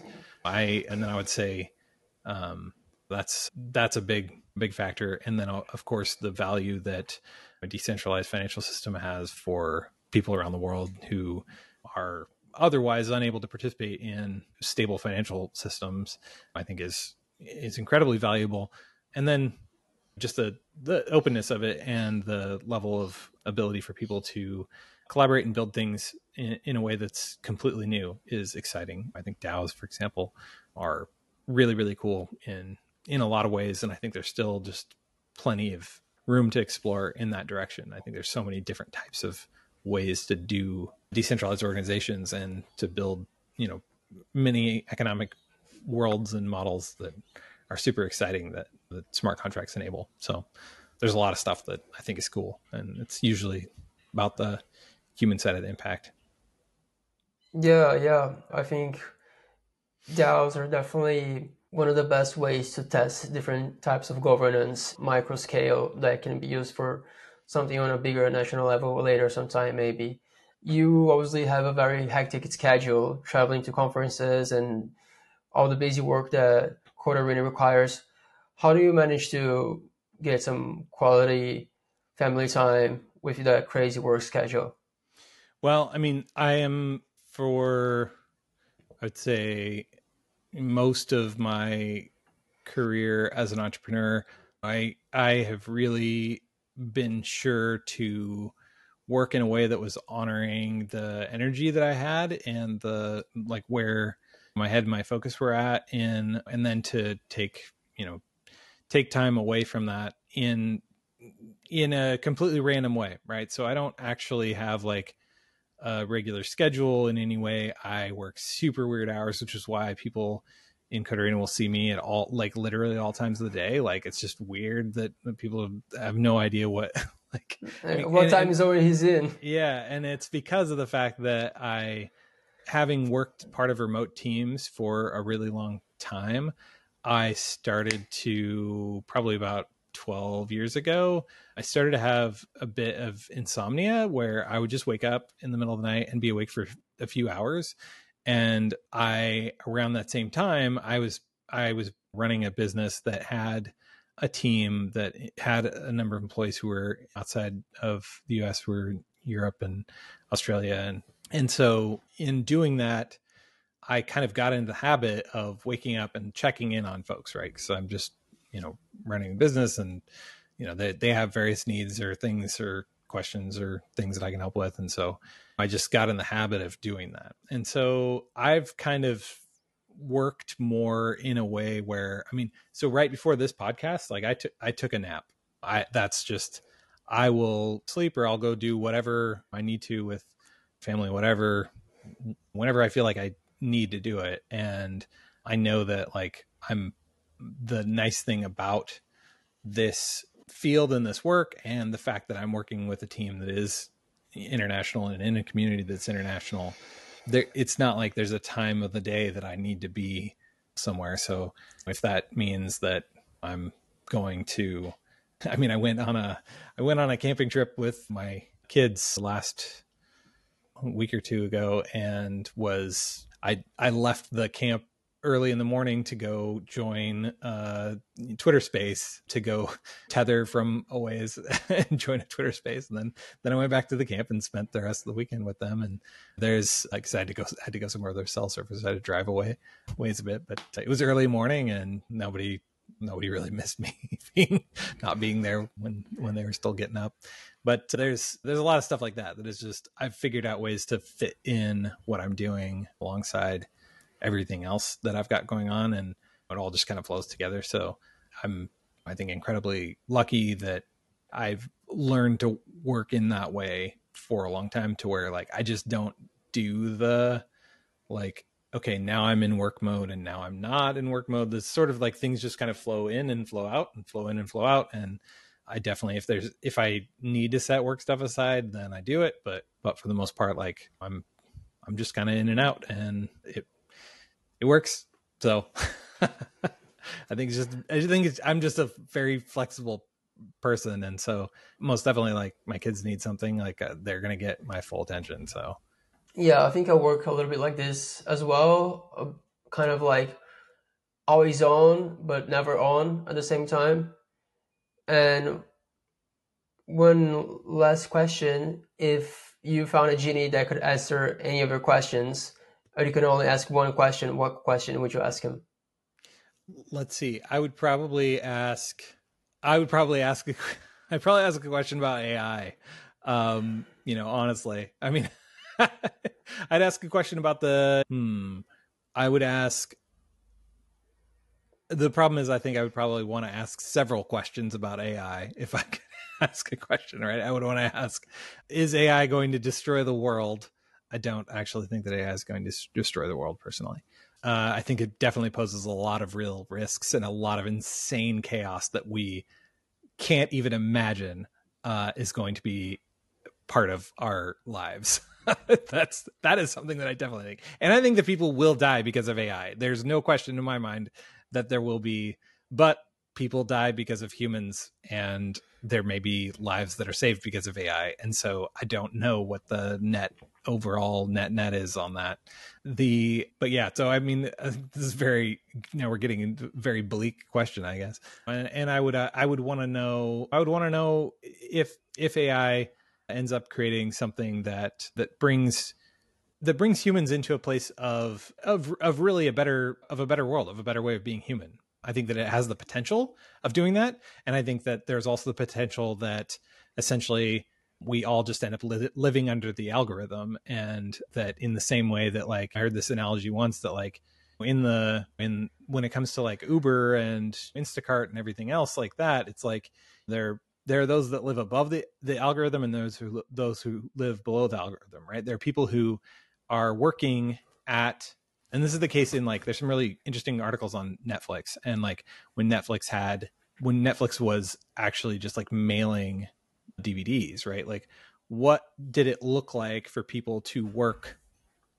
in Netflix, right, on the two sides, right? There are people working at Netflix who were on the dev side and who they lived in absolute luxury, right? And they could take whatever they wanted in terms of vacation. And then there are people who are working in the warehouses, like shoving DVDs into slots and like trying to get these things out as fast as they could and as many as they could. And it's a terrible working environment. And they sure couldn't take whatever unlimited vacation that they wanted, right? And so I've heard the analogy that like essentially the future classes are basically those are above the algorithm and those are below the algorithm. That essentially like, anybody who's below the algorithm is working in order to support the needs of the whatever the software product is, and that they're essentially put in a position where they're asked to perform things that aren't necessarily in line with them with what they need, and then there are people above the algorithm, and that entire dichotomy, right?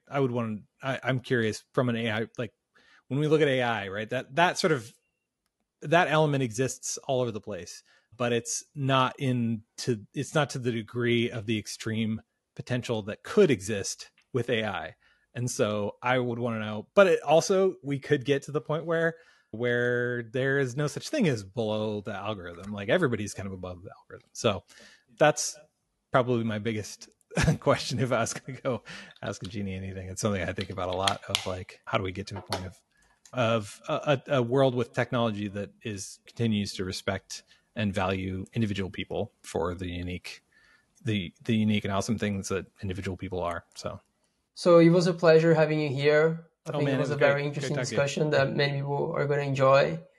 And I'm interested to see how Code4rena evolves as the market changes. Well, it's super great talking to you. It's wonderful to get to see you face to face, and we've known each other and have, I guess, sort of worked alongside each other for a while. So it's good to get to see you. So absolute pleasure.